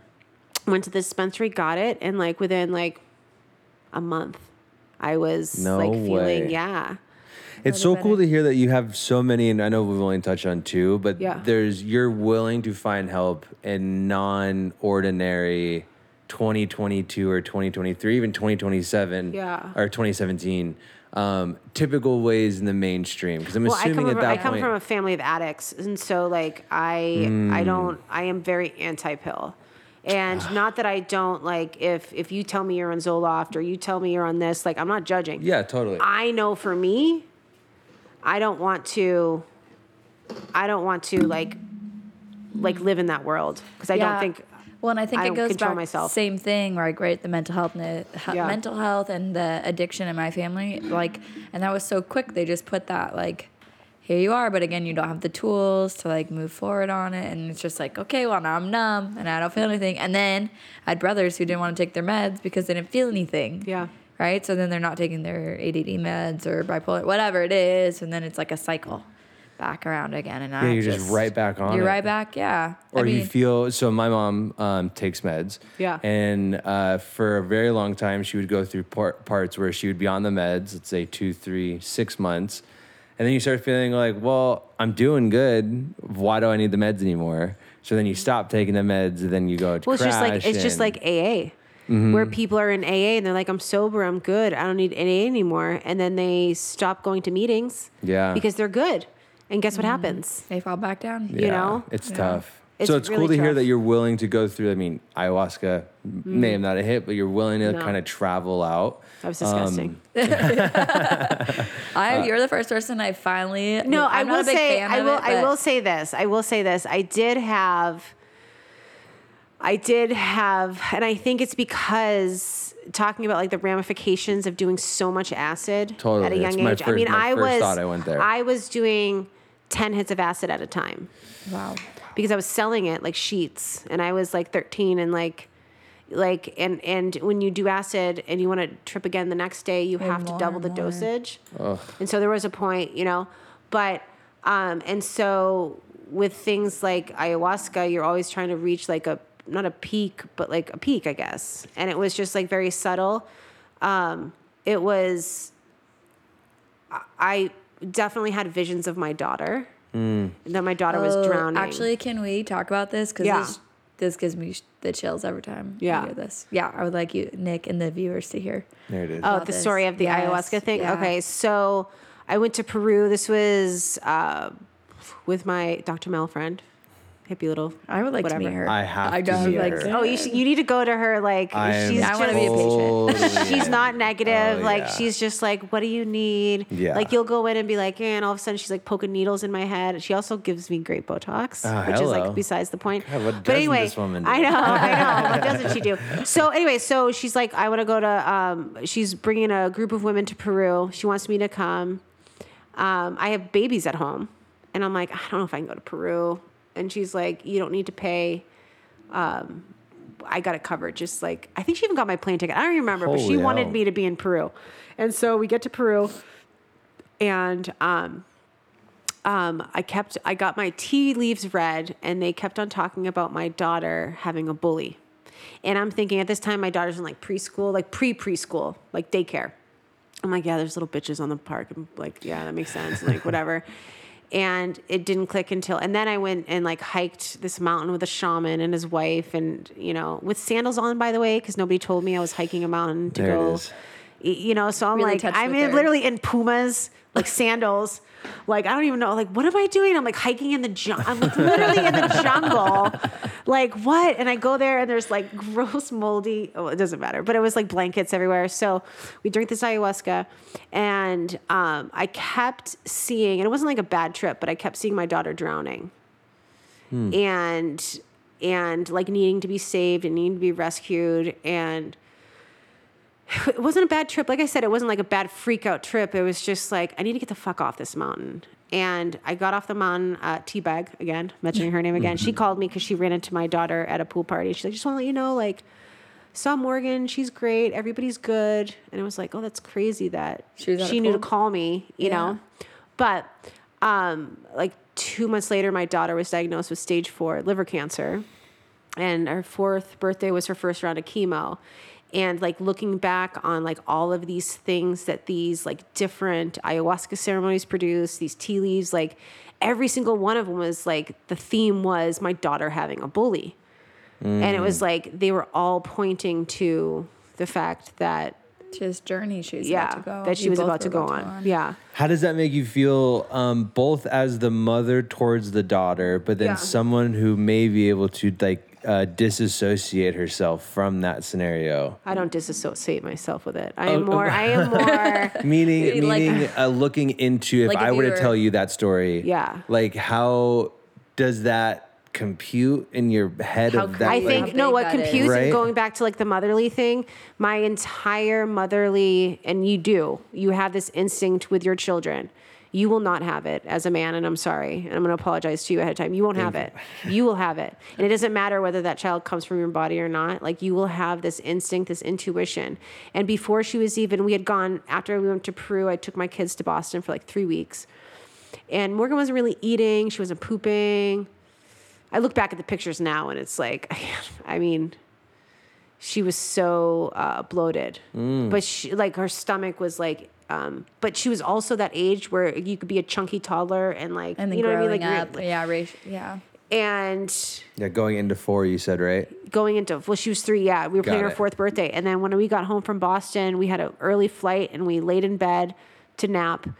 And she woke up, and I remember it was a very fleeting thought, looking at her and thinking, she fucking looks like she has cancer. It was like a very instant, boop, boop, you know, those thoughts that are like, boop, boop. And by noon the next day, she had cancer. No way. Yeah, she had cancer. And it was like, the entire journey was like mother instincts, you know. Did you take time off during that, or were you still working? It was 2 weeks before I was supposed to start back at Desert Mountain. And I called the principal and said, this is what's happening, and should I take a leave of absence, and should I not? And all it does is protect my job. But it's like, I'm a teacher. I can get there's what plenty job? of those. I mean, come on, you need me more than I need you. But I didn't want Totally. to, like, the biggest thing is that I didn't want to screw these freshmen, because at the time I was freshmen. It was like, you don't deserve your first. And plus I was honors too. Yeah. Like you don't need a sub. You need like a solid teacher. And so I felt like if I resigned, then they'd be able to hire. Yeah, it all worked out. I don't know how that even works, but Yeah. yeah. That's so crazy. Again, I have to say this because I'm tripping myself out. This is the first time I'm meeting you. So thank you very much for being so open. Yeah. It is an insane thing to hear all of these stories and to look at you and to truly not only see who you are as a person, but I've never spoken to someone with so many stories that, from what you're giving to me right now, has no like animosity, regret, frustration. Like, has that always been you, or is? I definitely don't have regret. I have major, like I was crying in my classroom today because my daughter's labs were like, there's a number that's like off, which isn't. I have some major PTSD from like living in the hospital with her, and like, you know, there was a point where it's like, how the fuck do I have a funeral for my daughter? You know, how do I live? Yeah. But I was always super positive. I was always like so thankful that we had a monster that we could battle. Like we had a chemo protocol that could fight a cancer. Like I would meet moms, and I ended up being like a veteran mom at one point on the 7th floor at Phoenix Children's Hospital, and God bless their hearts. They're just the nurses, like they were my friends. I knew the nurses' dating life. And I was like, okay, so where did the doctors have sex with the nurses? Yeah, like Grey's I wanna hear Anatomy all that. style, you know? Let's But like go. I know like we were there for so long, like there was nurses that were like dating, and then by the time we were leaving they were engaged, and, you know, and they'd like be on Tinder dates, and you know, they're like this cute, I learned so much about the medical field. I had so much fun with the residents and the fellowships, and I had a fun game of like, I could tell by just looking at you what you did. Like you could tell a surgeon. Hell yeah. Holy shit. These fucking surgeons that like literally perform brain surgery on a child. Just think about like their presence in an elevator. Yeah. Like you don't even, you're just like sitting there and you look at their tag, it's like surgical neural, and they're in a children's hospital. It's like, you fucking operate on, like, it's insane. Like these people that like take their whole lives to save these kids. It's absolutely incredible. But Morgan doesn't remember it whatsoever. Oh, that's awesome. Yeah, it's great. For her. It's great for her. It's really great for her. I worry that if something were to happen, like I'm so thankful she was young. Yeah. But I there's not a moment that I don't remember it. There's not like one single thing. My first night there, I remember a kid screaming, and I slept in a bed with Morgan that first night. Like she had just been diagnosed noon that day. Now I'm at PCH, and I don't know what the fuck's going on. I'm on the cancer ward. It's crazy. And this nurse comes in to like check her blood pressure. It's in the middle of the night, and I grab her hand, and I'm like, "Do kids die here?" I remember asking her that, like, "Do kids die here?" Because I didn't know like anything about anything. Totally green to the scenario. Yeah, and then it got to the point where like I could see a mother walking down, and I could tell exactly where she was in the stage of accepting her child has cancer. And then I'd meet mothers who I was lucky to where my daughter got diagnosed. And then it takes a little bit, like a couple of days, to find out if once they like you have cancer, but let's find out what type of cancer. Yeah. And then That with takes it takes a hot minute, and then there's strains that can't be fought, and there's strains that's like we have a fighting chance. Wow. And Morgan had one that was like we have a fighting chance, but the moms that are just like basically told by 4 that afternoon, like just go home and make your kids comfortable. I would become friends with those mothers, and how could you not be thankful?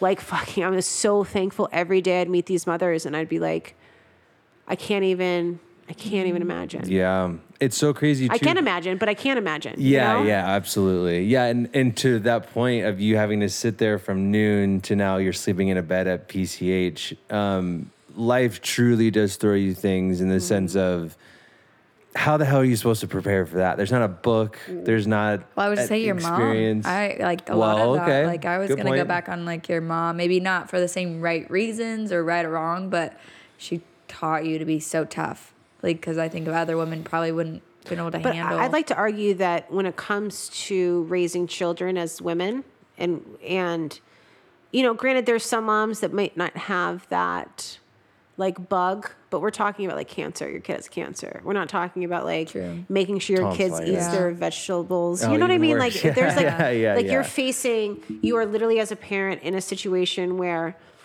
you're fighting for your child's lives, and that's why they are treating. And as I was there was some doctors that were doing some studies about. They were comparing the PTSD from the veterans from Iraq coming back. Wow. The PTSD from the parents living on the oncology ward, they're treating them the same. Like the PTSD treatments are exactly the same because you are in a battle. Totally. You're seeing casualties all around you. You're seeing like you are literally fighting for your child's life.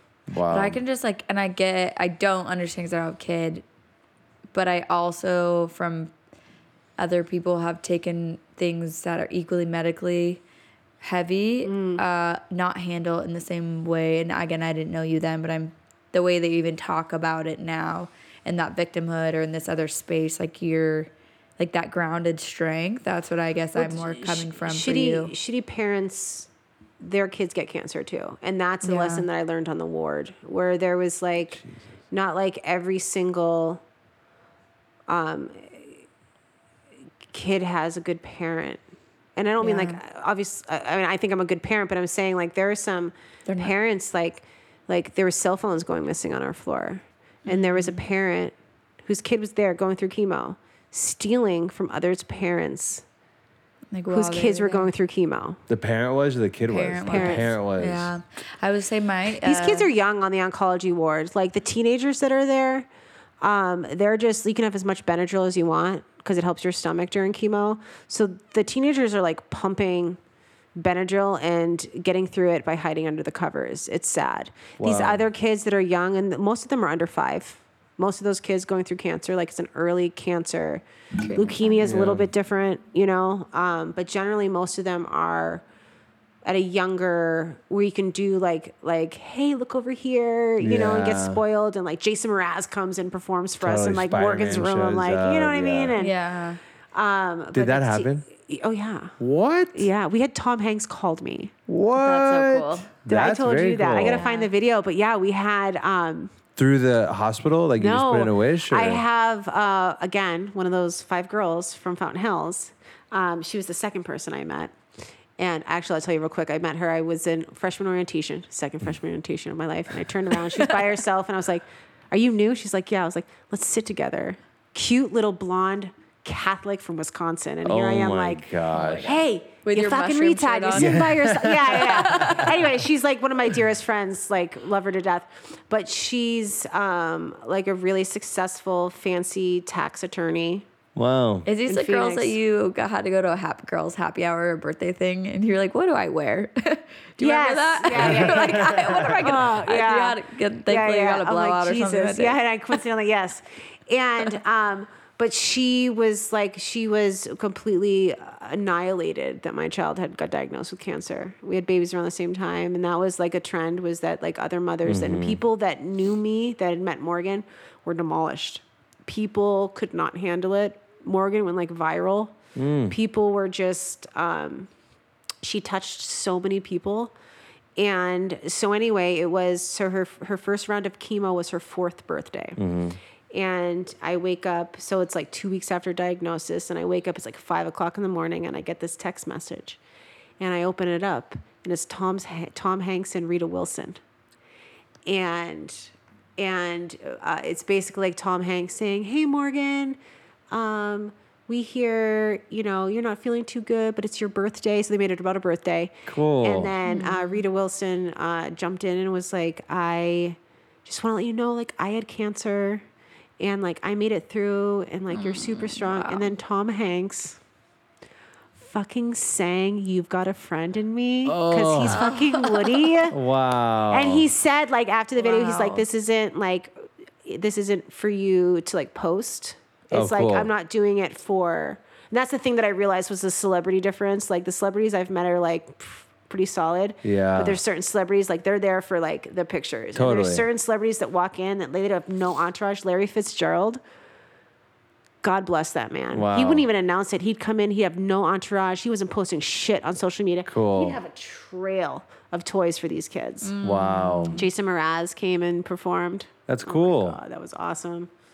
It's, Kardashians want the pictures with the bald kids. of course, course. they do. It's so it's so awesome to be able to hear that when you go through that towards your daughter, Yeah. the world has gotten to a place where, like you were saying, you do have a fighting chance. But even those moments, through such a horrible time, other people in this world have figured out how to give you a 1% shining light for 1 second. You know, like it's cool that they so have much those support. resources. We had so much support. We had an obnoxious amount.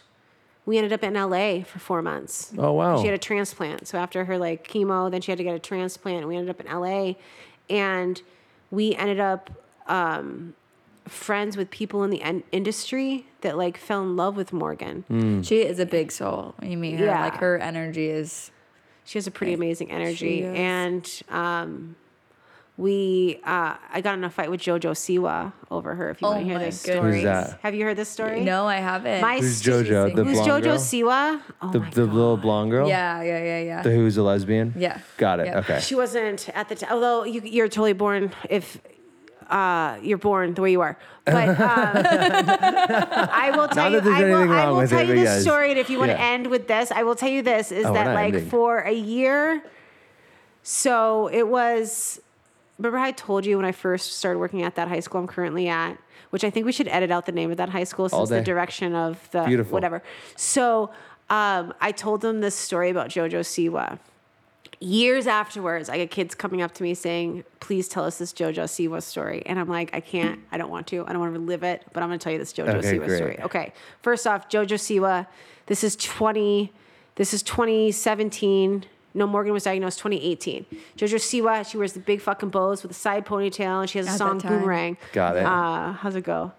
My love, it doesn't matter. Stupid. And... but Morgan loved her. I didn't think she was stupid at the time. I'm angry now because of everything that's happened.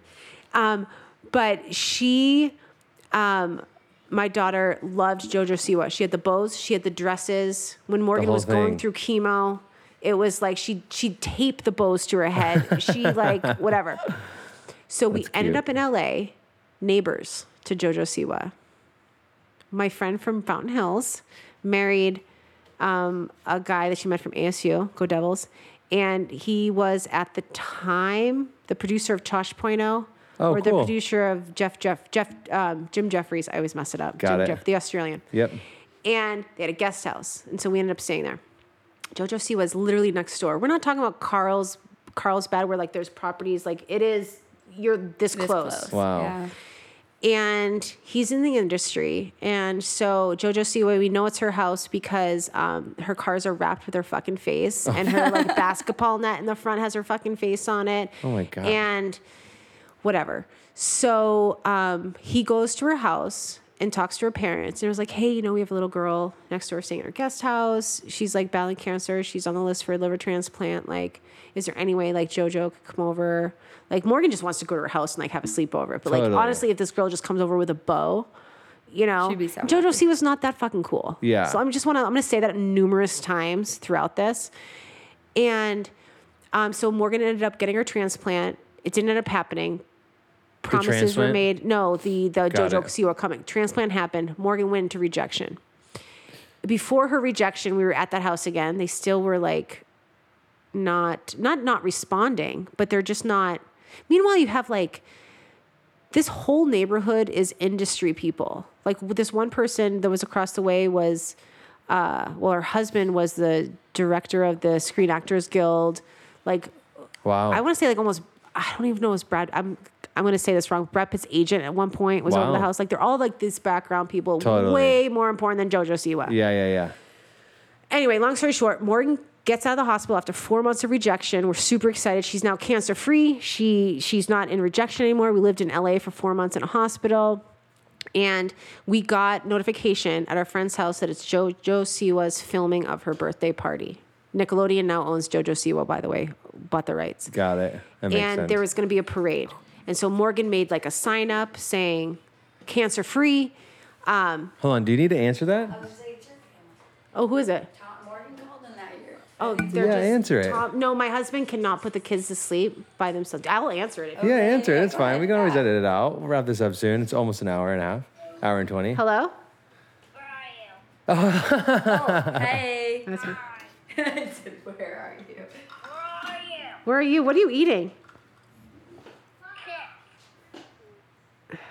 What, Morgan? What? Did you already feed the dog? No, you got to feed the dogs. I want to talk to my mom. Let me hold it. It's that far right here. Let me hold it. That's why you don't have to. Isn't it crazy that like they made those voices? I know they did. I love them so much. Isn't it crazy that they just FaceTime so normally? I hate it. Yeah. I'm gonna do not disturb that shit. I figured when Morgan Every time I'm called, out, then my it was no. husband cannot he doesn't. I'll be lucky if my daughter gets her meds. We were talking about that maternal instinct there. Oh, happening yeah. there. So ridiculous. Do you hear this? Oh yeah. It's fancy. Okay, so JoJo recording Netflix, anyway, so Nickelodeon. Yeah, so they I'm gonna put this here.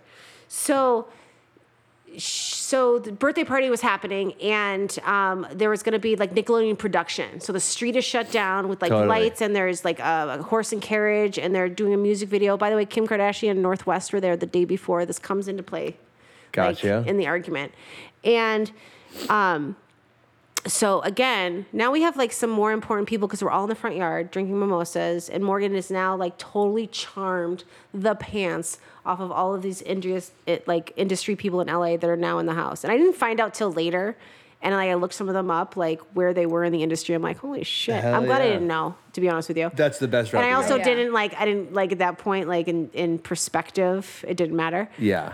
You were going through a little bit of a bigger I was situation. working myself. So anyway, but they're getting there. So again, our friend went over to the house and it's like, hey, if JoJo can like come over, you know, she's just got out of living in a hospital room for 4 months. Yeah. And, and they're like, absolutely, she's going to be by noon.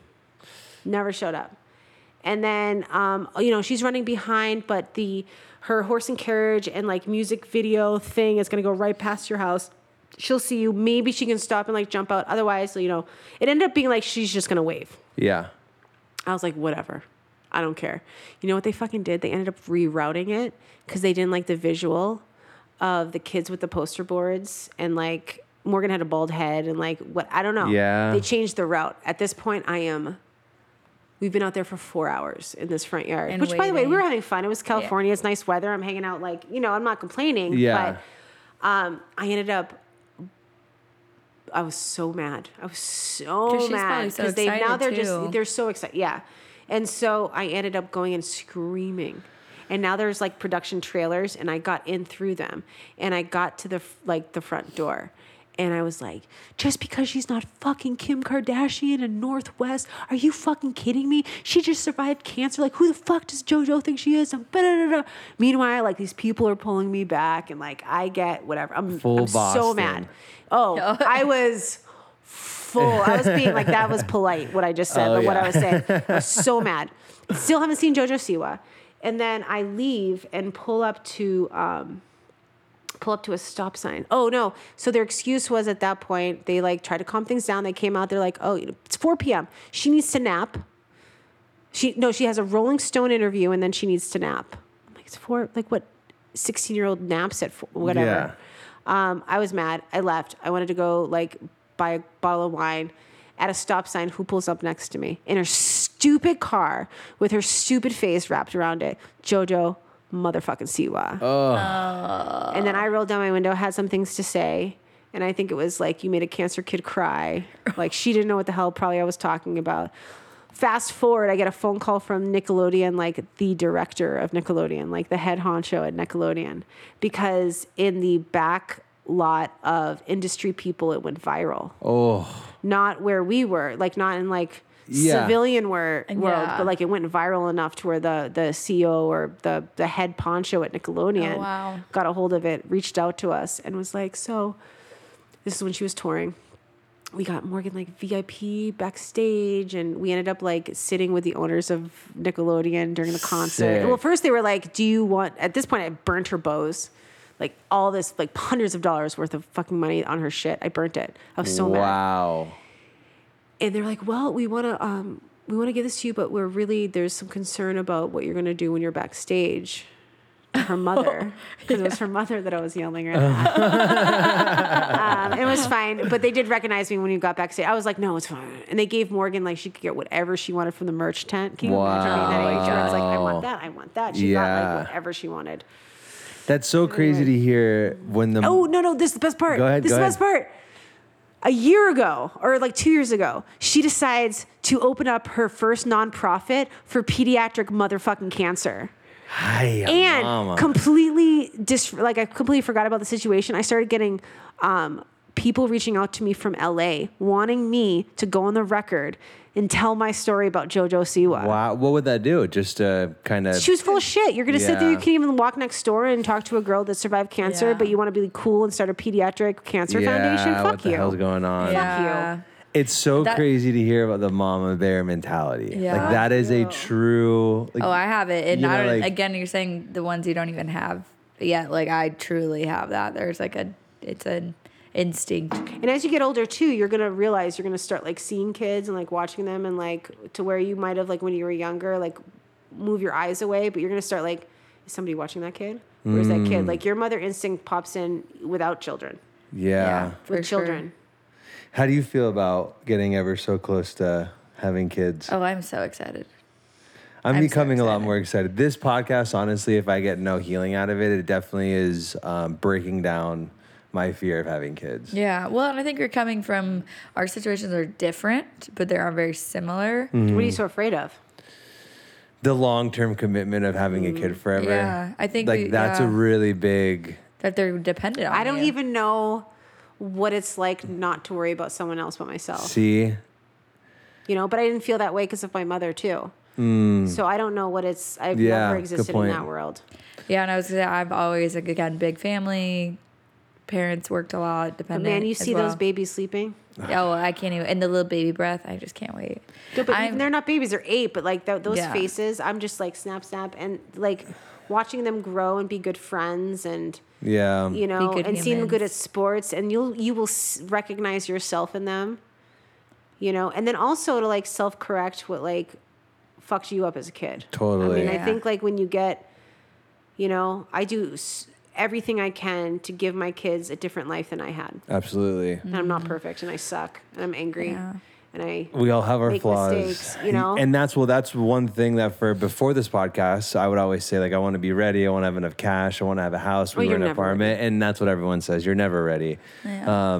But I think that's where my fear is too. I don't want to be in a spot where I'm forced to give my kids a similar life than what I had, which at the end of the day wasn't the worst thing in the world, but No.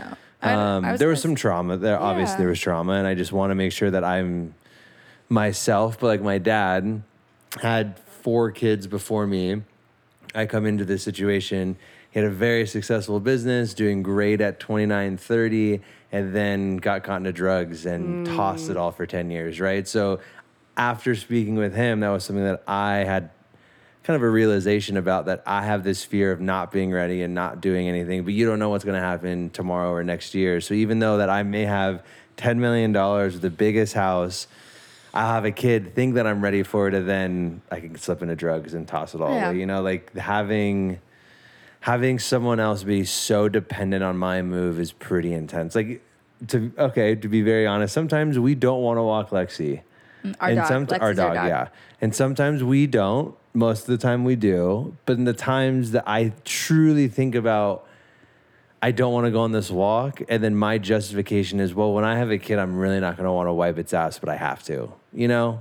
And I that, think wiping an ass is easier than walking a dog. I was gonna say there's a big difference. I was gonna say the same thing to be You gotta put honest. pants on. such a vet thing to say, but I It's guess honestly the leave in the house situation. Yeah, oh, that. My husband is has a huge fear of poverty. Mm-hmm. You know, like he has a very major like flaw where he is convinced that he's going to. He doesn't talk about it, but like you can tell with his actions that he's going to all of a sudden one day have to raise children in which he was raised, which was, you know, it's embarrassed to say, my husband put the pile of bills somewhere else and something happened and we completely missed to pay our water bill. I mean, Oh, you're talking about, yeah. did I tell you about this? Yeah. Like completely missed it. And I came home and the water was turned off. Like here we are making, like we make good money and Yeah. the fucking water's turned off. And I thought when I called my husband, he was going to flip out. And you know, he also should like not put the bills and piles and all over the house. But he came home and it was really strange how much he came home and like he went to the recycling and took jugs and cut the jugs of water in like a certain way in which they fit behind the toilet in a certain way that goes underneath the things, did this and that. And it was like he was completely silent and it was almost like watching him and it was like I am watching. I think he's had to doomsday. deal with his water being shut off. oh my God, I wasn't even thinking. Do you know what about I'm that. saying? Like he Totally, was so yes, like absolutely. weirdly calm. He was so weirdly knew exactly what to do. Whoa. He knew like, you know, and that's what's like he would be when we first got married. That's actually when we were 29, we were going to therapy. We fought about his mother and then money. because he was a control freak. Like he made me so like crazy about swiping the card. Paranoid, you know? He was so afraid to be poor. So afraid. I'm pretty afraid of that. Yeah. I would say that's a I'm big. terrified of that. But you guys live in a house where it's like, even this place is... We live. I would have loved to live in this space as a kid. Totally. Well, And I was going to say this is a business. We always say, in a joking, non-joking, Nick's really good at the day-to-day, like making sure we're running as a unit from like, you know, during the day-to-day stuff. And then I'm like big plan, like dream down. So like I would have me, never moved out of the house if like I I never was would have like bought this getting house. our credit to where I need to be saving up. And this house is going to be a great rental property when it's done. Like the family could be in here. There could be single ladies, men, whatever. That's fine. Like this is going, like that's when we were coming into this. It was, even if we don't keep it as a rental long term, but like it's going to and be we a can grow home. into it with the And we kid, can which grow is into nice, it. which was our plan. And And you keep it, and then when you have this kid and you're like super afraid that you're gonna be poor or whatever, like you have this property to fall back on, and that's why, you know, we own a couple properties now. We only own the 2, but it's like we're not desolate. and We diversify, and I think that's like the secret. Is like you have to like don't put everything in property, don't put everything, but like max out those Roth IRAs every year, max it out. Yeah. You know, your kids are born, get that Gerber ridiculous thing, yeah. you know. What is that? It's like you put like $5,000 down when they're born. And then it like accumulates. And you By the have a time they little go to college, it's like pretty solid. $5,500. I'm just I don't know. There's What, how zero this maybe. way I don't know. I mean, Yeah, I guess no. Gerber was when I was I mean, ASU. No, I get it. I was more of an Yeah. inflation joke, but Yeah. I call my son my retirement ticket. why? know? Oh, because of that? No, because we didn't do the Gerber fund. We were saving up for college and stuff, but I'm like, you better get some scholarships. Hell yeah! And we're he's doing so it. sporty, like he is. I think the next Tom Brady. Ladies, Hey, watch out. okay. Yeah, it was said here first. Yeah, I'm first. excited for kids. I'm like today I was driving to the gym super early and this guy slammed on his brakes in front of me and it was just like at 5:15 I slam on my horn like what is happening? I swerve to the left and there's a dog in the middle of the road and I instantly is like and I was never a dog he was guy. not a dog person I'm before me. talking, I don't want to touch a dog. I don't Yeah. want to Did it see get a hit? dog. No, but it stopped and we all stopped. And it took off running. And 4 years ago, Nick Torres would have completely, like you did, boop, boop, in and out, not even thought about it. I flipped a U, I lost it, and tried to I wanted to try to help it. And that's why I'm saying this, is that's the one connection that I think that I'll have. I've been around kids, and I've had nephews and nieces and all of that, but I'm slowly starting to see that. There's no way to describe that. And I feel that the people that are the most afraid of it are the ones that make the best parents because you know exactly what you don't want. You know, and it can be a struggle for you. Like you'll do things that remind you of your parents. You'll be like, God fucking damn it, you know? I do that now. You know, but like there's no, like you'll love them more than you love your wife. Yeah. You'll need to check yourself on that one. Totally. Yeah, so you better get that straight. We'll still have sex, don't worry. Yeah. But I mean, but there's no way to even describe it. Even going through postpartum, you know, I still felt this like love and desire. And now that they're the biggest pains in my ass, but I'm watching them sleep even more now. Because now I'm like, God, they're getting more independent. God, like they'll leave. I kick them out of the house. We live in a great neighborhood where I can kick them out. And there's all these neighborhood They go kids. play. Don't come back in until The you're ready to get in the streetlights turn shower. on. Yes. Yeah, heck yeah. Yes. I don't want. So 2 wrap-up questions. Yes. One is what we always say, but the second one, or the first one I want to ask is we talked about the beginning stages, kind of the chemo situation with your daughter. I was afraid to ask, but she's still alive, which is fantastic. Yeah. I would just kind of like to hear from a parent's perspective, wrapping that whole cycle up, Yeah. the who you are pre, who you are at the start, during, and then like ending to after. Do you remember all of that, kind of that arc? Do you remember From when she it, was diagnosed? yeah, from diagnosed to being like, okay, I'm done with this journey, or are you done with this journey? Like, how does that No, chapter I get didn't. closed? The entire time she was sick, everybody was, I can't believe how strong you are. You're so amazing. You're so brave. I can't believe how strong you are. You're so amazing. You're so brave. You're so amazing. You're so brave. You're so strong. You're so brave. It was like, that's great. And I felt that way, you know? But what ended up happening was once it was all said and done, she was done with her chemo. She got her transplant.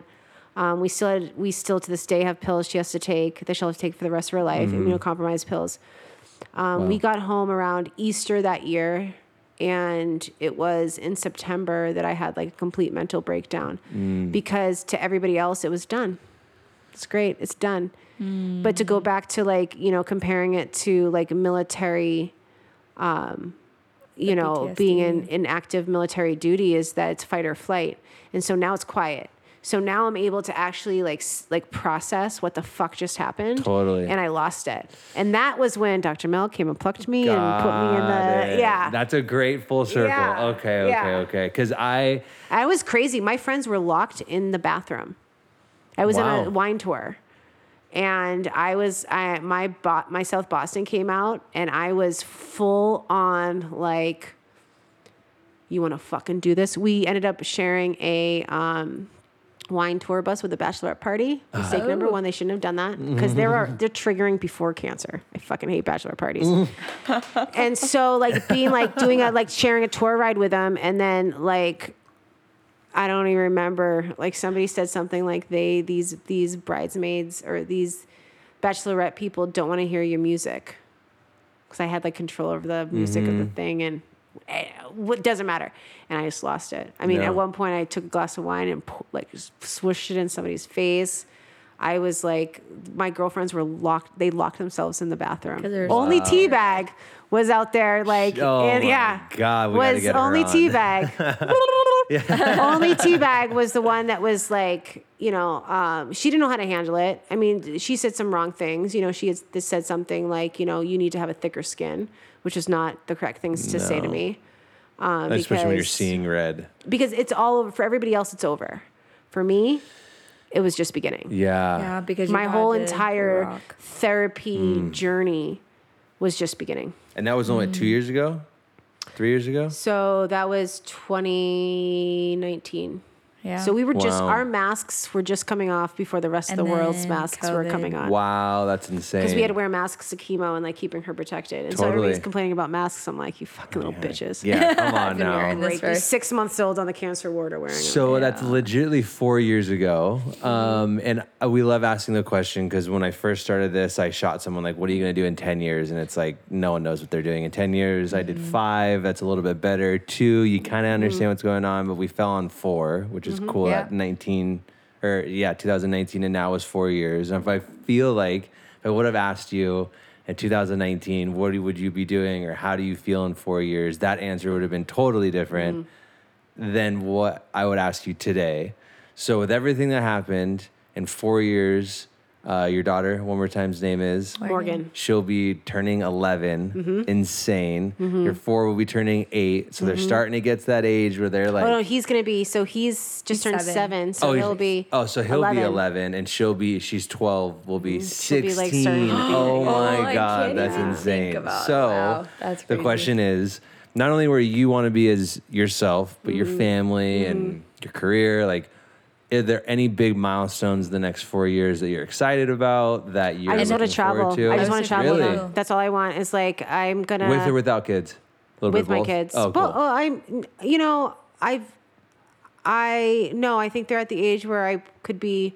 I want to travel without them, but I want to bring them. Cool. they're, like, I want loving them like when they things. turn 16. Tell me where you want to go with Morgan.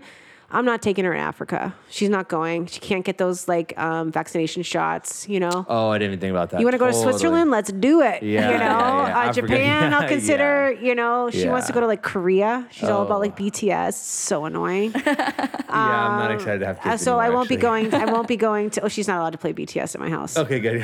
From Janis Joplin to BTS. Well, I got her a Come record on. player, and so I buy her. Like I'm the only one that provides records for her. So Totally. like Spotify, where she could pick. So I got her like, what does she have? Evanescence. Evanescence. Oh yeah. That's a great yeah. album. Breathe. Yeah, It's of a great one. course. I might be playing that tonight. Taylor Swift, of course. Of course. And Sinead O'Connor. She has like all the Sinead Hell O'Connor. yeah. She is going to be a powerful She's gonna be woman well in that way. diverse. Yeah, well It's a lot of traveling. That's no, but cool. I want like I want Memories, on their 16th traveling. birthday. I want to take them both to Ireland. Very Well, cool. they'll already go because if I'm going to take Morgan to Ireland, I'm going to take Liam as Totally. well. So Liam, my husband's German. I'll take him to Germany. Wherever you want to go to Anne Frank's house, let's do it. You want Yeah. to go? All of a sudden, my kids are into. I'm going to take them to Auschwitz. Oh, Yeah. they're going to be so depressed with the amount of Holocaust museums they're going to be going to. I'm going to take them to Yeah. Israel. They're going to go to Hebrew school. I don't give a shit. They're going to do like whatever they can. They want to learn Totally. instruments. Do it. They want. Yeah. That's what I'm I'm gonna give excited them- about with having a kid is like being so open and willing to do what you want and Yeah. for me to support that. Like Yeah. I don't have regrets, I would say, but I feel that I was raised in a house that said you go to college for a bachelor degree in business, like go down that route. And looking back on it, if I was more into like my drumming or music school or music business school, at least like something to deal with that realm, I think I would have had a little bit more umph behind what I was doing. I totally went to college for my aunt. I did not go for myself, but I thought that was like what I needed to do. And yeah, I'm excited to support our kids in the way that they want to be. as the individual. Yeah, like a human and We changed our like estate planning because that's something we're doing as we're adulting lately. hell yeah. good Whoa. So for we did you. this estate planning, like all this stuff, and there's so many different funds that you do to like set your kids up for like college because it's so expensive. But there's also that push of the fact that like, what if Liam decides to go to the military, or what if Morgan ends up being like an Olympic diver? Like, who knows what these kids Yeah. are into? But one of the stipulations I put in there is a gap year. Oh. And so, like, I put in there, like, and funded a gap year. Oh, so wow. now, if Liam decides, because he is athletic, if Liam's, like, really football driven or whatever he gets into, and it's like, you can't take a gap year when you're going to college for athletics. But, like, if you don't know, if, like, you really don't know, like, I'm giving you a year. That's cool. You That's can't really just cool. be, Sit on the living in couch, Ibiza, yeah. getting hammered. Like, you need to get a job. You need to have some sort of goal to have that year. But, like, wherever the fuck you want to go in the Hell world. yeah. You want to go to Thailand? Oh, I don't want them to go to Thailand. Wait Don't a say it into existence. It's Like, gonna I don't want happen. that. Like, go to like Scotland. Totally, Or, yeah, somewhere would be fun. Peru. I loved Peru. I felt very safe in Peru. Wow. Everywhere I went. I remember thinking like, I'd feel safe with my kids here. The Well, you're people were amazing. You're from Brooklyn. Anywhere outside of Boston. that, Boston. No, not Sorry, Brooklyn. Boston. That's Sorry. so offensive. Sorry. Oh, You're from dude, if they did a Boston. gap year in Boston, if they're like, I'm gonna go work an oyster farm for a year. From the moment those baby oysters are under the docks until they're like at the Raba. Oh my gosh. The Raba. Raba, Oh my that's gosh. What I want. Whatever I Okay, want. we are I feel like I can talk This to you is it. forever. This Yeah, is I know. amazing. You should definitely have your own podcast. It'd be incredible. Which I would say she would like help. Yes. Yeah, I'd like Oh, to do it. easy. You have a studio here. You can record whenever there you we go. want. There we Is there anything that you want, if your kids ever listen to this, to tell them? Oh, Lord. Regardless, from you to them, from you to this world. Is there anything? Or for the viewers. I'm very cool. Or for the viewers, whatever. No, I but think, the kids when my kids listen to this, I want them to know how much I love them. I love their empathy. I love their love for animals. I love how good of a friend they are. I just like that they have a human connection. I can see myself in them. I can see my husband in them. But I can also see their individuality. And I just want them to be comfortable being themselves. And always feel comfortable to come to me Yeah. with anything. There's nothing that they could come to me with that I'd be like, unless it was like I like to kill puppies in my spare time. But still come to me. Yeah. I'll get you help. Cats or dogs, yeah, we're having You a know? big thing there, Yeah. but this is amazing. I would Yeah. love to have you and Teabag on. Love Oh my to have God. your husband, whatever. I don't really know we what have a that's fourth mic. Yeah, we have a fourth mic. It would be an awesome. No, that would be thing, like what you can ask us honestly. is how did she actually get her name Teabag? Oh, I've been down. Because there is a story. Yes, I can only imagine, and I appreciate you being so open. Yeah. I hope that I'm very confident there's going to be one person who listens to this that is inspired to not only not give up, but to just keep putting that right foot in front of the left. And I hope that you feel as a stranger, no longer a stranger. Ooh. For me, looking to you, extremely inspirational Oh, to be able thank to you. sit across the table and to have this conversation with you, whether it was at 32 Shea or passing in the salon. Like, this is where this podcast, and I tell Grace all the time, this podcast can have 0 listeners and can absolutely make no money. But like, this is why we have No, these and I was conversations. nervous because I listened to your podcast, which you told me about it, and I listened to it, and I was like, okay, I don't want to like, because I'm a teacher. Yeah, of course. So I'm going of to give course. some like criticisms, but I was like really pleasantly surprised. I really thoroughly enjoyed. I liked the way that you like dove in with people. I really liked it. Thank you. I cleaned the shit out of my kitchen floor listening to a couple of episodes. So it's always based on like how much cleaning I get done, whether it's entertaining. Hell yeah. Well, I really So- appreciate it. And this Yeah. one, I'm excited. I've never done this, but I've already thought about the intro, and I'm just super lucky to be able to have an opportunity where people like you want to sit down and across Yeah. the microphone to have this. So thank you very much. Thank This you. is- I Thank appreciate it. you. I had fun. This is today. a blast. Thank you Thank so you. much. This is Cheers. amazing. Thank you. It's always a tradition to cheers and to hug it out. Oh my God. Thank you so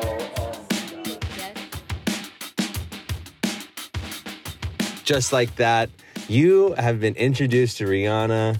She has really, truly been an amazing person to get to know. And like I said at the intro, it was amazing at this junction of this podcast to be able to have a one-on-one conversation with a complete stranger and to be just shocked and awed at every left and right turn. And I have a feeling that she will be back again, and I have a feeling that there will be more stories that she did not get to.